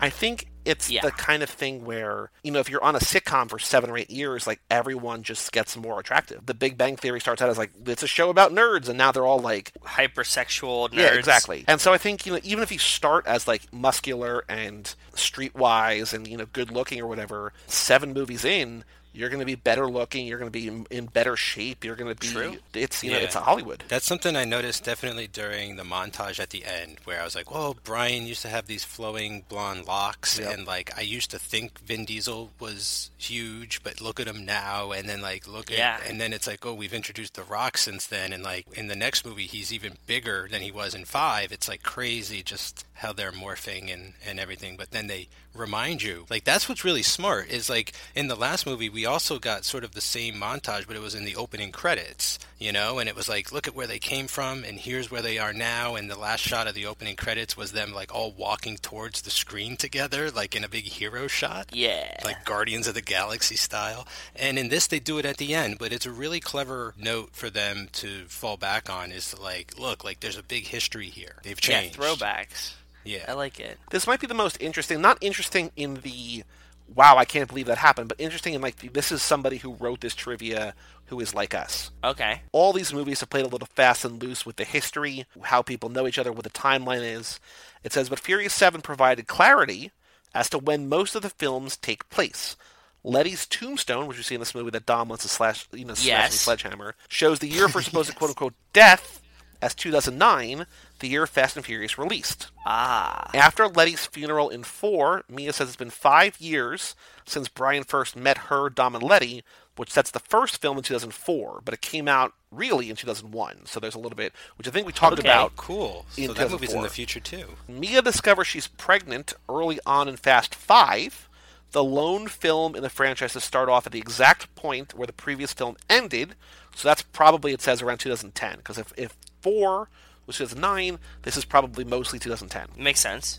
Mia gives birth to the opening sequence of Fast and Furious 6, but the remainder takes place when Jack's about a year old, so that's likely 2012, this says. So it's just rounding up 2012. In this movie, in Furious 7, Jack's now in preschool. He's about 3 years old, which places it around 2014, which I was saying to Joe, I think before, Mike, you came on, it was originally supposed to take place in July, or supposed to release July 2014, but then because Paul Walker passed, they had to do all these reshoots and stuff, and it got delayed until April 3rd, today, as we're recording it, 2015. So this movie basically had retconned everything to take place sort of in modern day. So this also means that Tokyo Drift is set circa 2013-2014, since Han's death takes place immediately before Deckard calls Dom. Yes. It kind of condenses things a little bit. Like, instead of going all the way back to 01, it goes to 03. Instead of Tokyo Drift happening in 06, it's more like 2013, just with, like, I guess, dated phones. Without outright saying, this is when things happen now, you can kind of piece together the timeline of the family. Yeah, that's awesome. But have we found out when Dom's son was conceived? Do we know about that timeline yet in anything? No, because we see Baby Elena Mama's in this movie early, and she's probably pregnant, but she's not showing. She gets flown out of a window. Doesn't have a miscarriage. Yeah, but we can't imagine that Dom hooked up with her after this, right? Like, no, like that's the thing.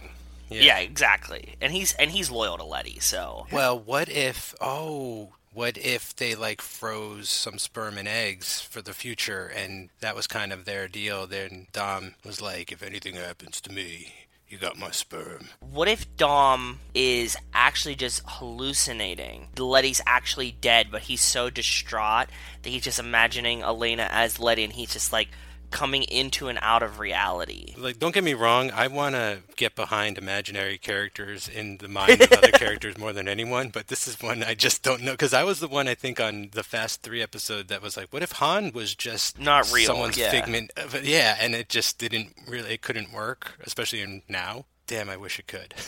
Good. Joey, what was yours? No, I was going to try to make sense of Mike's, but I don't know what to think now. I just, I think she has to be pregnant when this movie starts. I agree. Unless that's where Dom's going at the end of the movie. No, just kidding. So one of the first things we see, which we will track next lap if we remember, is Deckard with Owen. He's holding the necklace in the hospital. He takes it from him. That's a pivotal moment. Yeah, but then also Sean has it and gives it to Dom. And when did Han get it to give it to Sean to give it to Dom? After Deckard leaves the hospital, he goes to Tokyo to kill Han, and he throws it in the car wreckage, and that's... So how did Owen get it? That's what I don't know. He takes it from Owen. Oh, didn't Owen take it back, like, at the end of part 6 or something? Letty is in Owen's crew, right? So I guess he just gets it from Letty, because Letty had it in her car in 4 when she, quote-unquote, died, right? And so I think the necklace is floating around 6 a little bit, so maybe just Owen winds up with it. But, it's weird that Owen's holding it on him when they're in the plane and he gets knocked out. And doesn't Dom have it on in the plane? No, I think we talked about it. I think that's another cross necklace. Maybe. I'm about to trump all of this and try and blow your minds here. We find out that necklace has a tracking device on it in the next movie. Spoiler, sorry. Yeah. Couldn't they have tracked that necklace at any time and in the next movie we see Dom installing the tracking device. Oh, I'm sorry, I missed that part. You'll get it next. I just want to imagine next it was episode. You'll get it. Never mind then. I didn't blow your mind. I mean, I guess conceivably he's not installing it at the beginning of 8. That it happened earlier, but I think there's a scene where he's very we need clearly... a timestamp on that sequence. Yeah. What year and date was it that Dom installed the tracking device? Was it when they got married on the wedding night, or? Yeah, we need to see the grave of that one. Show me the receipts. So in the beginning of the movie, we talked about the scene where Deckard fights Hobbs, and he throws the grenade, and Hobbs and Elena fall out, and Hobbs cushions her landing. When we first see Hobbs, he's dripping sweat because he's Hobbs. He's always dripping sweat. He's just stamping. Is he sweaty from stamping? Yes. Yeah. Yes. He's just sweating from existing. Like, that's what I get from it. He burns calories so fast. Love it. Just dripping sweat from stamping. Because, I mean, that was like, after when 5 came out, I think the first thing I said when I left the theater was like, was The Rock just like glistening the whole movie? Like, did they just spray him down the whole time? And I think they just tried to keep that up the whole series now. It's just, that's part of his thing. It's like, he's that intense. We talked about it last night. You compared it to this series. We just watched Top Gun, and everyone's sweating that entire movie too. Like, the line of cinema of just sweaty, hunky dudes, it goes back a ways. Yeah. Showing a man being glistening in sweat is like showing cleavage. Like, that's what gets you going, right? Like, he has to just be drenched in sweat. I think it's different thing. It's different strokes for different folks. I can definitely see that being... It's a mild sexualization. Sure. For any person, whatever your gender, I think just like when you're wet, the body image and shape and the light, the way it hits it just feels more attractive, I feel. I don't know, but Mike was even getting tongue-tied just talking I know. about he wants to he was fuck getting the Rock. flustered. I've got the vapors.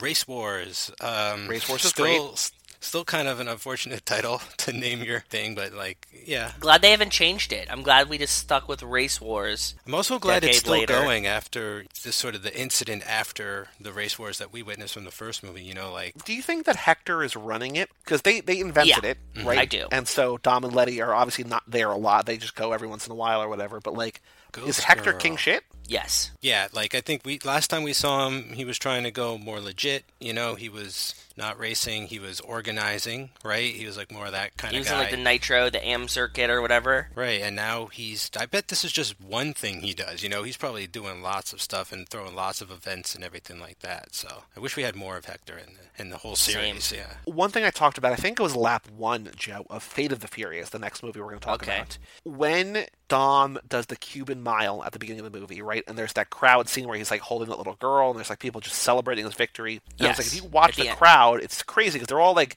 as a whole, in mass, they look excited, right? But if you watch any one person, just like, this is weird. Letty wins the race, right? And then Letty is like freaking out. She's like overwhelmed. She punches Hector, and she races off. And Dom's like, you could never take a punch. The crowd is silent and not moving, like just behind him, but they're not like shocked at what happened. They're just like standing there. I was like, this is such a weird... Yeah, like in the first movie, we get like a lot of like when Hector, like when they're like when Brian and Dom race at the beginning, they're like, oh, or like, ooh, like disses and stuff like that. Like after the like, you could never take a punch, everybody should have been like, oh, like just laughing at Hector or whatever. You know what I mean? Like because like Hector's maybe in charge here, but it's also like Dom is really in charge, and like you're gonna laugh at Dom's jokes even if they're not good jokes because he's the boss, right? Like the boss comes around, makes a joke, you laugh at it. But they're all just like standing there, not reacting to anything. I was like, that's weird. Yeah, that's really strange. That's some of my favorite stuff to watch when I've seen a movie like a bunch of times and I'm watching it again, is just to zero in like on the background actors and stuff. Oh, for sure. It's an insane phenomenon. Like you said, Joey, like if you're not paying attention to it, it's seamless. Like, it works. But you just focus on any one person and it can really throw you off sometimes. Well, not to bring up Top Gun again, but one of the trivia things that I read last night that I did not mention on the podcast, so this is a little bit of a backdoor Cruise Club exclusive here. Nice, exclusive. There is some podcasts, it's not the worst idea on the internet, but it's basically that kind of thing where somebody watches the movie every week for a year, right? They watch it 52 times a year. In doing that, they counted the number of times Tom Cruise blinks and the number of times the word "the" is said. And so it's, I guess, at some point, Joe, we're going to get to a thing where, like, luckily, we're doing these, like, 3 times a year as opposed to 50 times a year. But, like, we're going to get to a point in a couple of years where we're like, okay, like, how are we going to get through, like, even movies that we love? Yeah. It's like, what's going to be exciting? And I think the way that, like, having different themed laps and different kind of guests and stuff is going to help that. It's going to be like, how many times did they say fast? Yeah. It's going to be basically that, the Bloomberg thing, but like 211, like on Nas. The Bloomberg thing on Nas. Yeah, it's going to have to get real wacky. What about lap 15 or lap 30, I'm worried about like lap 7, dude. Like it's closer than that. Yeah, no, I think you guys are really going to be good, to be honest. Like I think I'm going to at least ride along with you guys like on my own for a good 7 or 8 laps. Like I think you got it in you to go a while, really. Like I think you're stronger than you're 10. giving yourselves credit. No, like I think 15, 20. Well, so we've talked about after 5. So this is the ride along lap 4. We have a name of that we have not announced yet. We have an idea for lap 4, which is going to be different guests. Then lap 5 is going to be driving school, or just driving school, I think, right? That's what we called it? I forgot. With Kara, who's never seen any of the movies. But then after 5, we're going to do the minute by minute, like basically the Fast and Furious minute of the first movie. So that's going to take a year or so. A long time. Okay. Because we're going to do basically 5 episodes every 2 weeks. And so that'll take a while. That'll energize us, not for 1, because we're going to be done with 1 forever, maybe, but 2 through however many are out by that point. We're going to want to see a lot because we haven't seen it really in a year. You know what I mean? So what happens when what if you're like in the middle of a lap, you're in like part 4, and then part 11 comes out? Like bonus episode. Ahead? Okay, just checking. Yeah. Of course. Got to. Because it's going to happen. Of course. Is there anything else, Mike? Is there anything else you want to talk about Furious 7? I'm looking through my notes because I took a lot of notes here. So we got to spend just a little more time on Kurt Russell, one of the coolest fucking guys ever to walk the planet Earth. Yep. Like, not only did he play Elvis, but like he was in an Elvis movie or something when he was a little kid, or like met Elvis. Like, the guy is just so damn good at acting and so charming. And I loved that he was Mr. Nobody, even if I was sort of a little thrown by the entrance and appearance of a Mr. Nobody in the movie. But I love how him and Dom have their beer war. The beer war is cute. I agree. Yeah, it grew on me. I feel like Dom is constantly trying to get people to talk about Corona with him. Like, you know, like you have one beer, you gotta have a Corona. Like, anyone want a Corona? Like, we're all drinking Coronas. And then Mr. Nobody is actually piquing his interest. He's like, let's talk about beer for a while. What do you like in a beer? Here's what I'm a beer man. Dom's a beer guy.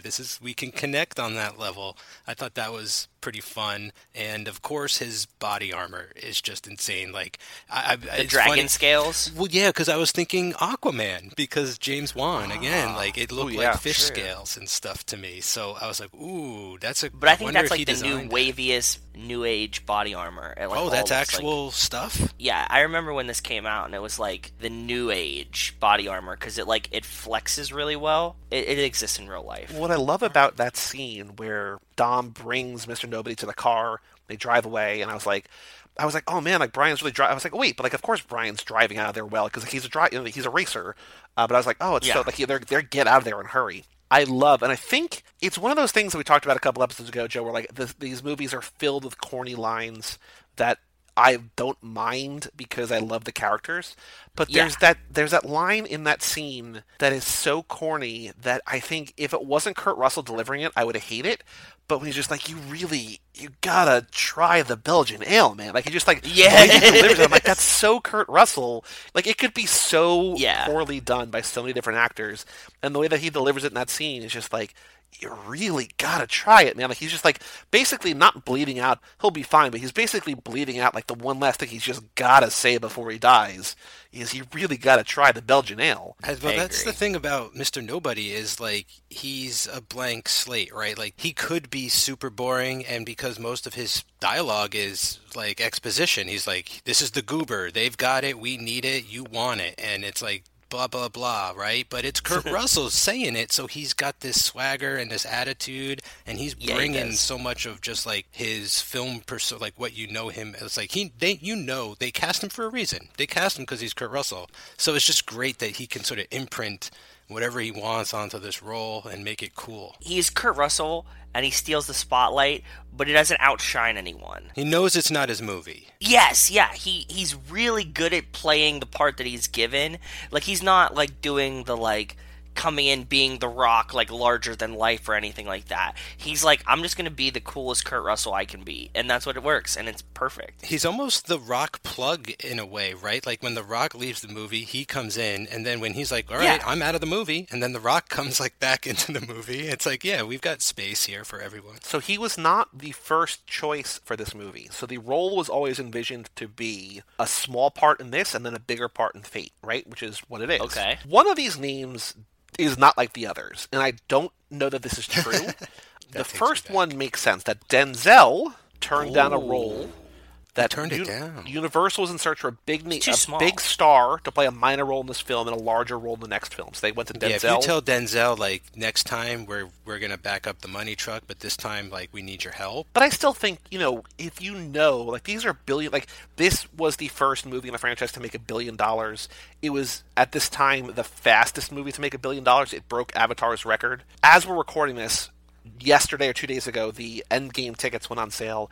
Endgame was going to make $1 billion its opening weekend. Like, it's going to shatter every record. Captain Marvel already made $1 billion. Captain Marvel already made $1 billion. So, like, that, it's the game has changed. But when this movie came out, it was the fastest to $1 billion. It broke Avatar, all this different stuff. I understand that you maybe don't want to play second fiddle or eighth fiddle or whatever, but, like, I think you have to kind of trust they got you. You know what I mean? So maybe there's more to it or whatever. But... yeah.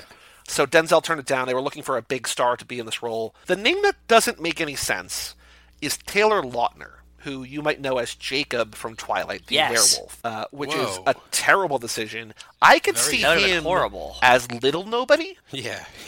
I can't see him as Mr. Nobody. No.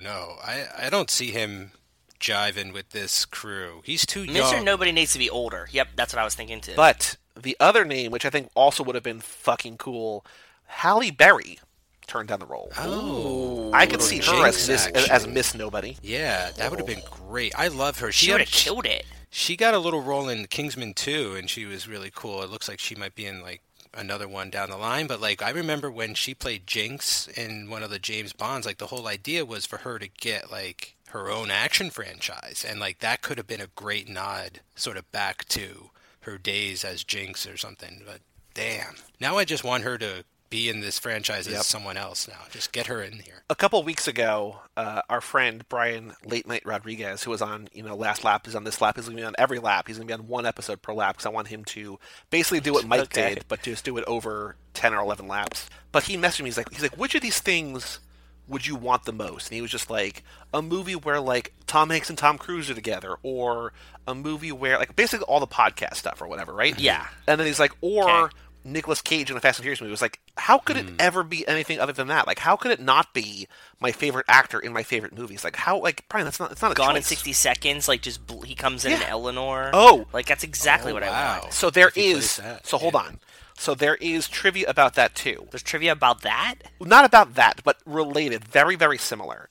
So there was a movie in 1988 that Kurt Russell was in called Tequila Sunrise. Mike, have you seen this? Because I have not. Yes. Kurt Russell borrowed his look and hairstyle that he also borrowed from Pat Riley in that movie, the very slick-back hair of the Miami Heat that he used for that movie, for this film. It's rumored, again, according to IMDb, that his character in this movie may be his character from that movie when he probably went from being a Los Angeles County sheriff to a shady government agent. And I just love whether or not that's true. Oh, they like Honned him. They Honned him into it, right? Like he was a character from another movie that he was in, and he just like implanted No, but his character was a cop and then became not a cop, right? Isn't that what you said, or became a criminal? No. He was a sheriff and he became a government agent. But I think what Mike's saying is that you took him from Better Luck Tomorrow and you brought him into this universe. Yeah. Is Tequila Sunrise a movie worth watching, Mike? It's been years and years, but I'm going to rewatch it now that I found out this Mr. Nobody tidbit. Yeah. Cool. And the other trivia that I want to mention right now as we're talking about all this different stuff,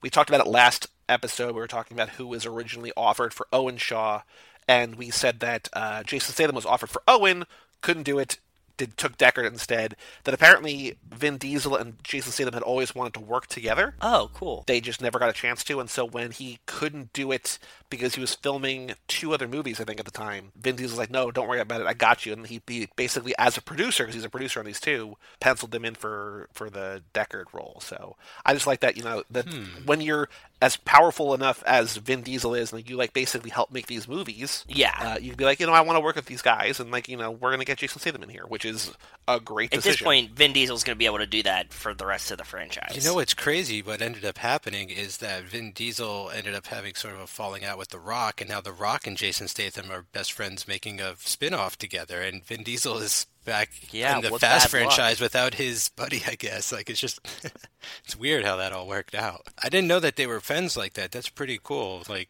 yeah, I'm a little surprised that Jason Statham wasn't in like a Riddick movie or something, because he would have been pretty well placed in one of those. I haven't seen the Transporter movies. I've only seen the third Triple X, but I feel like they're very similar franchises. Like, it just feels like they kind of make the same kind of movies. They're and the same Crank, kind right? of like star. just the sort of intensity. Yeah.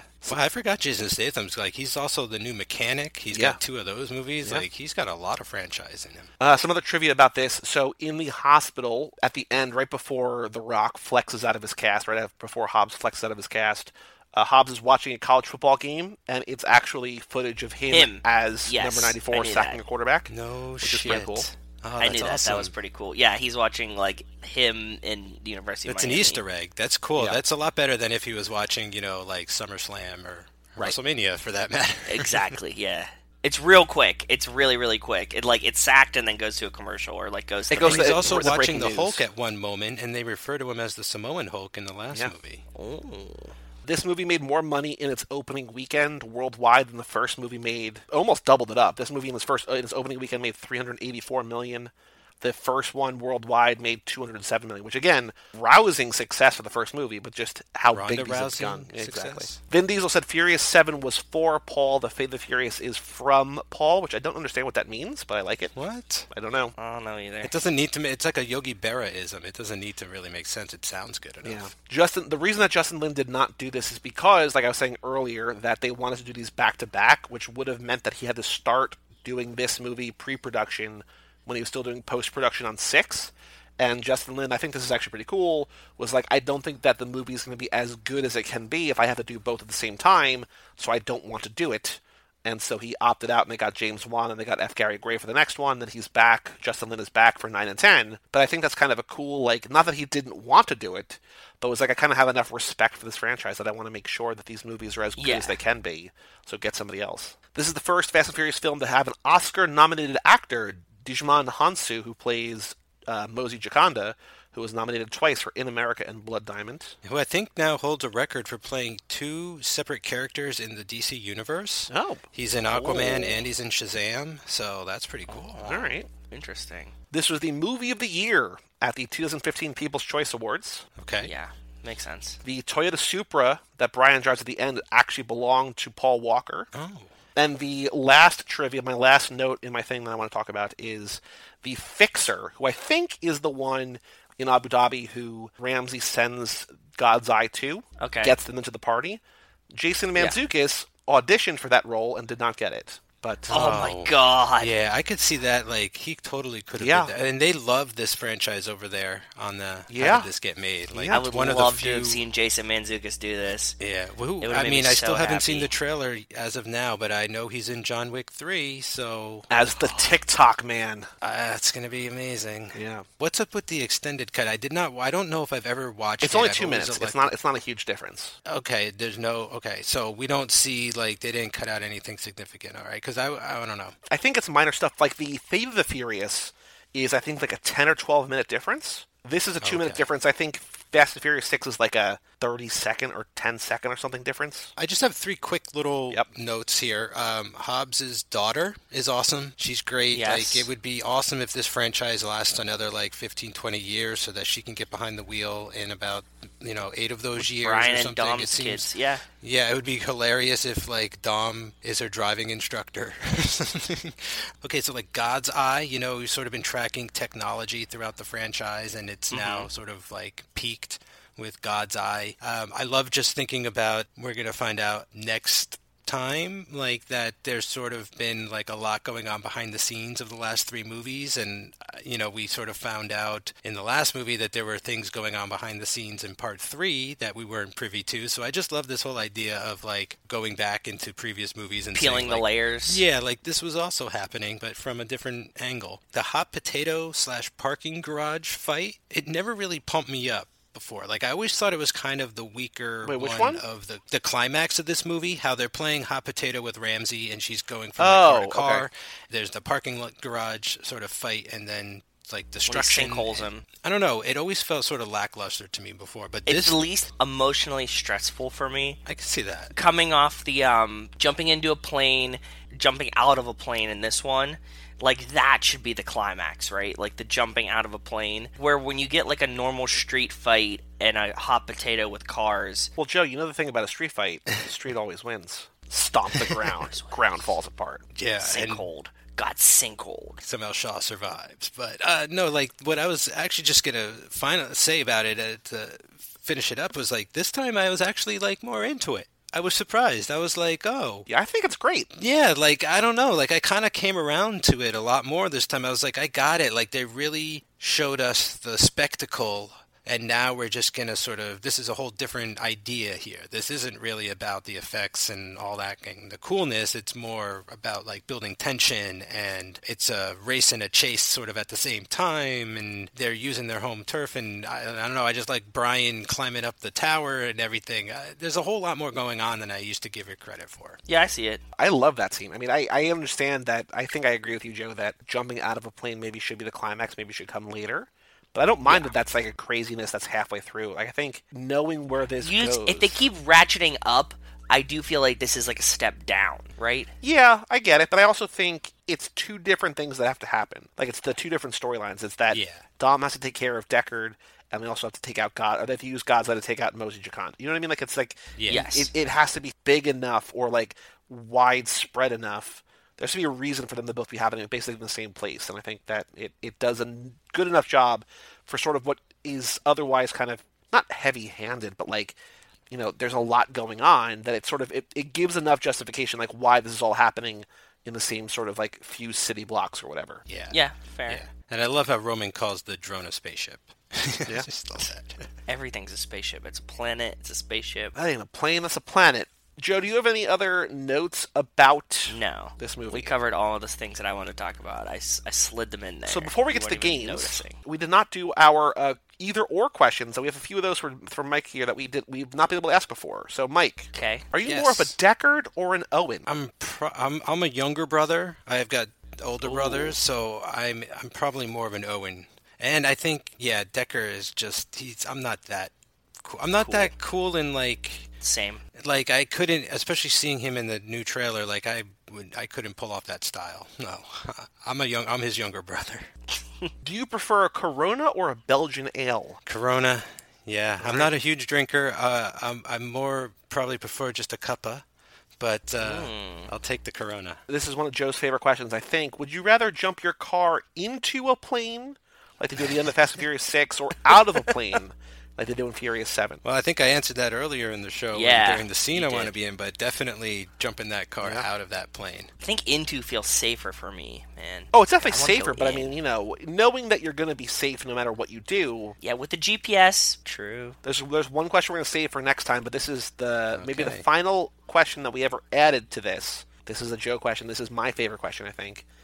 If you were in the Roman position where you have to distract an entire crowd of people, what karaoke song would you sing? Ooh, okay. I don't know why this just came out right off the top of my head, but... Go for it. I saw the sign. It opened up my eyes.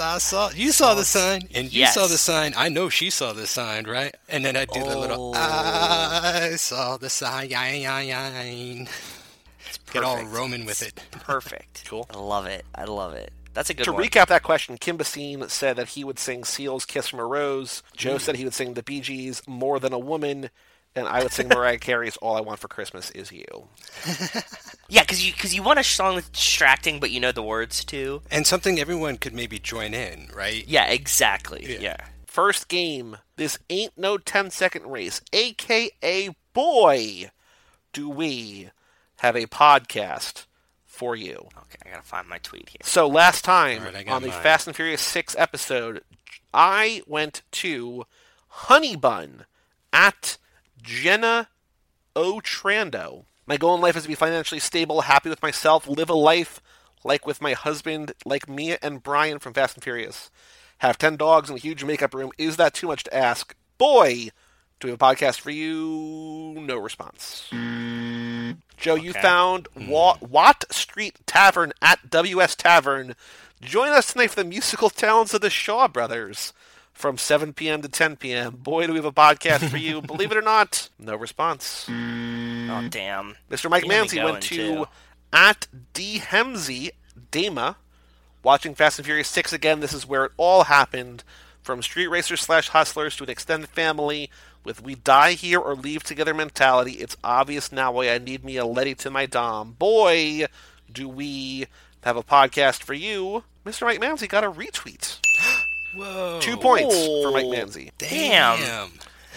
Those are two completely different dams, by the way, right there. So Joe has 14 points. Mike has 9. I have 5. Chris podcasts with 1. Everyone else with 0. Now, Mike, you have 2 more episodes currently until you come back for a future episode. 2 more episodes to build your lead over me. So I'm going to give you both time. I have to find one for myself. I got one already. Have one? Okay. I got one too. I come prepared. Pop it in the Discord chat. Okay. Oh my god. This is part of a thread. Response 11 minutes ago from Tomas Ford at Take Mikaguchi. Jamina had posted, "Would y'all believe me if I said I was 4'10"? And he just responds, "No knees queen." Boy, do we have a podcast for you. Joe, I've never guessed this before, but if I were to guess, we're going to get blocked here. You're going to get blocked? I think so, but I still sent it, because it's a great one. Yeah. So maybe he knows what no knees means, and we need him. Is that like a term? Like, she's short? For a short person? Wow. I don't know. I was trying to figure it out, and I was like, this is good. Man, so. it keeps going. I don't know. It just never stops. Mike, what is yours? I saw a bunch, and I was just like, every other week, it's like, what do I pick? And I was like, here we go. This is from Buy18 at Buy18 eShop for $31.68. Oh, God. Classic Fast and Furious 7 cross pendant necklace in 925 sterling silver with small and big size for lover woman. For lover women. And man. Hot sale. And there's a picture of the replica of the necklace from Fast and Furious. So good. It's so good. Yeah, so this is like what is this? Like a DH gate, like a Chinese retailer? I mean, I didn't even click on the link. I just saw the tweet and I am. You let the audience know. Yeah, this is like Chinese retailer, it seems like. Okay. It's pretty cool though. I want this fake Dom necklace. Joey, why don't you buy me one of these? Because I'm still jealous that you and Wes are leather wrist cuff buddies, and I'm out here in third. Now, my question about this is, can you fit a tracking device inside it? Ooh, maybe. Maybe in that middle part right there, yeah. So here's somebody that I don't think would actually like our podcast, but I like the tweet, I like the GIF. Amaretto, hashtag SWCC, maybe Southwest Comic-Con, some kind of maybe Comic-Con, at Lee Punzel says, you, Hobbs and Shaw, me, Blumhouse / Dark Universe, hashtag CinemaCon, and then it's a GIF. On Wednesdays we wear Pastel Goth, which I don't know what this is from. It looks, it's a sort of a kind of like it. Mean Girls parody, maybe, but what's that from? Do we know who that's from? No, but I like that Blumhouse is going to, I guess they're taking over the Dark Universe with Invisible Man soon, so I don't know. Is she excited about that? Guess. I don't think that this person is going to like our podcast, but I hope that we get a hate reply. Like I'm good. Like, leave me alone. Yep. Yeah. All right. We have Joe and Mike, and Joe already knows. We have a car picture from Wes. Mike, there's 2 episodes left. Do you want to, I feel like 1-1. Do you want to guess tonight, or do you want to help give? So tonight, I believe I help give. Okay. The only thing that Joe knows about this so far is that it is, in theory, an easier car than last time. There's 2 pictures. I'm going to send you both those. I'm also going to send you the full body of the text that Wes sent me. Wes says, a couple weeks ago, I had some free time at the house by myself, so I watched a bunch of older, in parentheses, pre-MCU, supposedly bad superhero movies that I hadn't seen before. I watched both Ghost Riders, which he was tweeting at us about, and I was like, if you like the first one, wait till you get the second one. I was like, he pisses fire. It's great. Go check out Ghost Rider Spirit of Vengeance. He says he watched both Ghost Riders, Green Lantern, and Green Hornet. They were all entertaining, but I really enjoyed Green Hornet, and was surprised it got as much flack as it did, which is the Seth Rogen movie, which I remember liking vaguely, but I also remember, I think, having really, really low expectations. Christoph Waltz is in it. Everyone hates this movie. I was like, oh, it's kind of fun. I still got to see it. Of course, a big part of the Green Hornet mythos is his car, and so if you know about it, I don't know if you know what kind of car he has. No. In the movie, it's called Black Beauty. These pictures are black. So Wes says he thought it'd be a perfect subject for this game. So here's some stats. This is a 1965 car. It's American Joe. Okay. The original show used a 1966 version. The movie with Seth Rogen used a 1965 version. Okay. This particular car was this company's line of luxury automobiles. Okay. Produced from 55 to 75 and then 81 to 83. One of them, apparently an 81 version, is used by one of Braga's men in the tunnel chase through the Fast and Furious. Fuck, what was that? Okay. So there's 2 pictures here. So, again, as I said, it is black. Okay. It looks like a missile, kind of. Okay. I guess. So they're different cars because one looks like unless one it's a convertible, the other one has a hard body shell on top, unless that's a top that comes off, but I don't think so. It's got 4 headlights, 2 on each side. Yep. And 4 headlights, okay. And a very, sort of got like a internal computer sort of style grille, like very thin little, like very tightly knit crosshatch pattern sort of. Yeah, lots of grading. The back, the rear, like the trunk, it juts out like there's a spare tire at the back, but I don't think that there is. I mean, there might be. Who knows? There's very thin taillights. Very cool taillights, yes. It's very thin, sort of triangular. Kind of looks like a helicopter propeller. Yeah, weird. Okay. The logo is... I'm not going to say what it is yet, because I think that might give it away. We can come back to that in a little bit. But the logo as a whole kind of looks like a lock that you would put a key in and sort of turn. A lock? A little bit. It's got like circular rear view mirrors that sort of stick up off these like little posts. Yep. So like outside rear view mirrors. Yeah.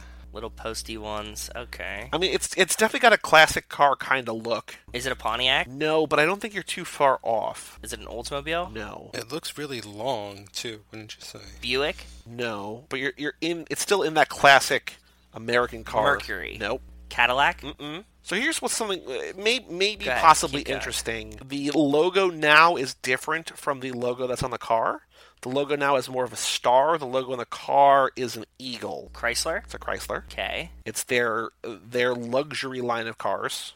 It's a difficult one. It's sort of an unremarkable. It's a cool looking car, but it's kind of unremarkable. I think in a way, like it looks a lot like other cars at the time. I think, like especially luxury cars. Like it kind of has like a classic Cadillac kind of feel. It's not a Cadillac. Yeah, it was sounding Cadillac-y to me, with the like tire on the back and the propellers in the back. Yep. And I don't know what Chrysler's like big cars were. Did they have like a 500? Is it a number? I don't know. I don't know. It's not called the 500. Okay. There's not a ton more to describe about this car. It's a two-door convertible or two-door sedan. Can I give a hint about the name? Please. It's kind of a royal name, maybe. Yeah. Like it invokes royalty? Both names. There's 2 names that they both invoke royalty. Chrysler Town and Country. Nope. That's more Connecticut. Yes, it is. No, I'm hung up on all of the other cars. Like, I'm thinking like Buick Riviera or Pontiac Bonneville. I don't know what Chrysler's like. In high school. Yes, yeah, you did. That's right. I forgot. I'm thinking, what did Chrysler have as their like flagship luxury car? I don't even remember. I don't know if we can really describe it better. I think it was supposed to be easier. I think. No, I just don't. I don't remember the flagship car's name. Like I have no idea of it. Like my brain's just blank. It's the Imperial Crown. I just put the pictures in the chat. Oh, like a Crown Vic, yeah. Is it a Crown Vic? I don't know. It doesn't look like a Crown Vic. No, but I'm saying like that's what the name reminds me of, right? Yeah. No, this is a really cool car though. It's a cool car, but I think it's unremarkable in its description, sort of. You know what I mean? Like it's. This reminds me of like when Roman goes, "Are you going to give Martin Luther King his car back?" Yeah. It looks like it could be this car, right? So it's the kind of car that Martin Luther King was assassinated. No, that was JFK was assassinated in it. What kind of car was JFK assassinated in? Oh, I don't know. I know. I mean, it was a convertible. Yeah. What kind of car Lincoln was Continental. Tupac in? 1961. Yeah, see, Lincoln. I was thinking of Lincoln too. But it's got that classic American car. Like it just feels This like is really cool. all like every kind of old song that's about a car kind of looks like this. You know, in my head. Yeah, this would be like a really sleeper old car to get. Yeah, cool car. If you were a fan of the Green Hornet, this would be like a really cool ass car. Well, it looks like a Batmobile almost, right? Like I could see why the Green Hornet drives it around. Yeah, it's kind of like a janky Batmobile, right? Like it's not. It's like a generic one. Yeah, if you don't want people to know you're a superhero, but you still need like something slick to drive at night, you know, because the Green Hornet, I don't think he puts a big Green Hornet on the side of his car. I think he's more incognito than that. Yeah, this would be cool. I wonder what the inside looks like. I would like to like drive one of these. I bet it's like big and clunky and fun to drive. Probably. Too. It looks. Would you like to drive it between 2 buildings in Abu Dhabi? No, because it would just sink. It would get like nowhere. It would just drive down the side. Yeah, of the Wile E. building. Coyote. It would just like run off the edge and be like bloop, straight down. Well, thank you, Wes, for sending the picture. And if you have a car picture you want us to It was easier. I'm a little mentally fried. It's a little late. Doesn't matter if it's better or easier or worse, but yeah, because I didn't get that one. So send us car pictures at family@cageclub.me. We can try to guess it. We will hopefully get them better. I would love to play a game where there's a couple card pictures. I think there's a couple times that like multiple people have sent stuff in, but yeah, it's fun. Family at Cage Club. Are you guys ever going to get to a lap where Joey has to guess and Joe 2 gets to give that would never. That would be terrible. It would never happen. I don't think there's a repository that it'll work. Like you, it would be like me trying to guess what baseball player Joey saw. Like at dinner that time. God. I would be like, this is the name of it. You'd be like, are you sure that's the name of it? So as we were saying earlier, we have one more episode to go in this lap. Fate of the Furious. The Mikester will be here with hopefully we come around on it this time, right? It's found its place for me. I don't think it's going to move this time. I'm not against it. Like, I still like it. It's a lot of fun and everything. But, yeah, we'll get there. We're almost there. I'm ready to hit the tipping point for us where, like, we're like, you know what? It's not that bad. I would love that. I never thought it was bad. Like, you know. In comparison, but, like, if you watch them in the scope, then it's glaring how bad it is. Maybe you're going to be the one that comes through next time and be like, oh. Maybe this time I'll be like, oh, I can't stand it instead. But who knows? See. The three of us have already talked about this movie, that we were very specifically talking about Charlize in this movie. But over on Watch This Throne, we talked about this movie, so go check that out if you want a little bit of a preview of what the next episode could be like. That'll come out in 2 weeks. And maybe some stuff we won't mention. Yeah.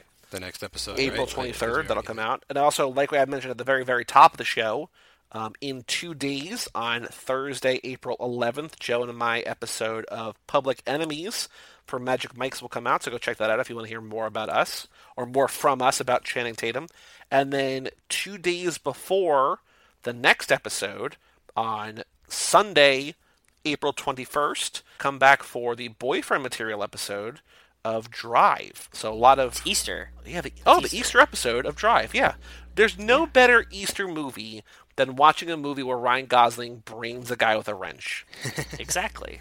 Dom Toretto's him. Yeah. But Mike, thank you for joining us here. We have one more episode, and then you'll be back. So next lap we've talked about, Joe and I are going to do a quick detour in the middle for Hobbs and Shaw, but then at the end of the lap, when we do Hobbs and Shaw a second time, you'll be on that. But you still have one more this lap, Fate of the Furious, right along, continuing, but we're nearing our destination. We are. But thank you for being in sight. Destination on your left. Yeah, that's right. We're getting there. Yeah. I know, man. It's been so much fun. I don't want it to stop, but, all great things have to eventually come to an end, and go on for infinity. Except for this podcast. I was referring to my guest spot on the podcast. Of course, it's in the title. This show's going on forever. I mean, not every good thing comes to an end. Some of them do go on too long and burn out. Too long. I'm just kidding. I'm just messing with you now. I know. I just can't, be happier to have been on these shows so far, and the next one's going to be great too. So for all things Too Fast, Too Forever, you can go to cageclub.me. Facebook.com/CageClub or at CageClubPod on Twitter and Instagram. Go to our Too Fast, Too Forever Facebook page at Facebook.com/TooFast2Forever. Check out our Patreon at Patreon.com/TooFast2Forever. If you don't want to wait for merch, if you want to buy merch, if you want to buy weirder merch than we will ever offer through the Patreon, you can go to CageClub.threadless.com. Duvet covers. You want duvet as shower curtains. If you want a Too Fast, Too Forever skateboard, it's a thing that you can get. Skateboard. Sick. Family at CageClub, that'd be the most important thing. Send us a note. Say hi. Oh, here's actually, if you listened all the way to the end, which I hope that you did, I want to do a sort of a more serious, not serious because none of this is really actually serious, but a more serious recap of like what our favorite movies are collectively. Like I have like close to 20 different ranking lists. So if you want to update your list, if you're listening, you haven't emailed in, if you want to send in your rankings, if they change, Joe and I on the Relap Recap are going to do ours, and next episode we're going to get Mike's, the end of next episode, we'll get Mike's final, for now, 1 through 8. I know some have shifted, I know that for sure. Very cool. Yeah. But send us in, family@cageclub.me, leave us a review on iTunes, we will read it on air. If you want to get real high and play at slow speed, that's fine too. Whatever we didn't tell Mike about whatever that. floats That's your boat, man. Just go do all those things. But the most important thing, family@cageclub.me. Send us an email. Just let us know you're listening. Say hi. Send us your rankings. We love to hear from you. It's genuinely my favorite thing about doing any podcast is getting emails from people that we don't know saying that they listen and they found us and they want to keep listening. To you guys. It's the best. Yeah. I'm Joey Lewandowski. I'm Joe too. And that was Mike Manzi, the Mikester. And we will see you in 2 weeks for the Fate of the Furious right here on Too Fast, Too Forever. I know you came here to see. If you a freak, then you come on with me. And I know what you came here to do. Now bust it open,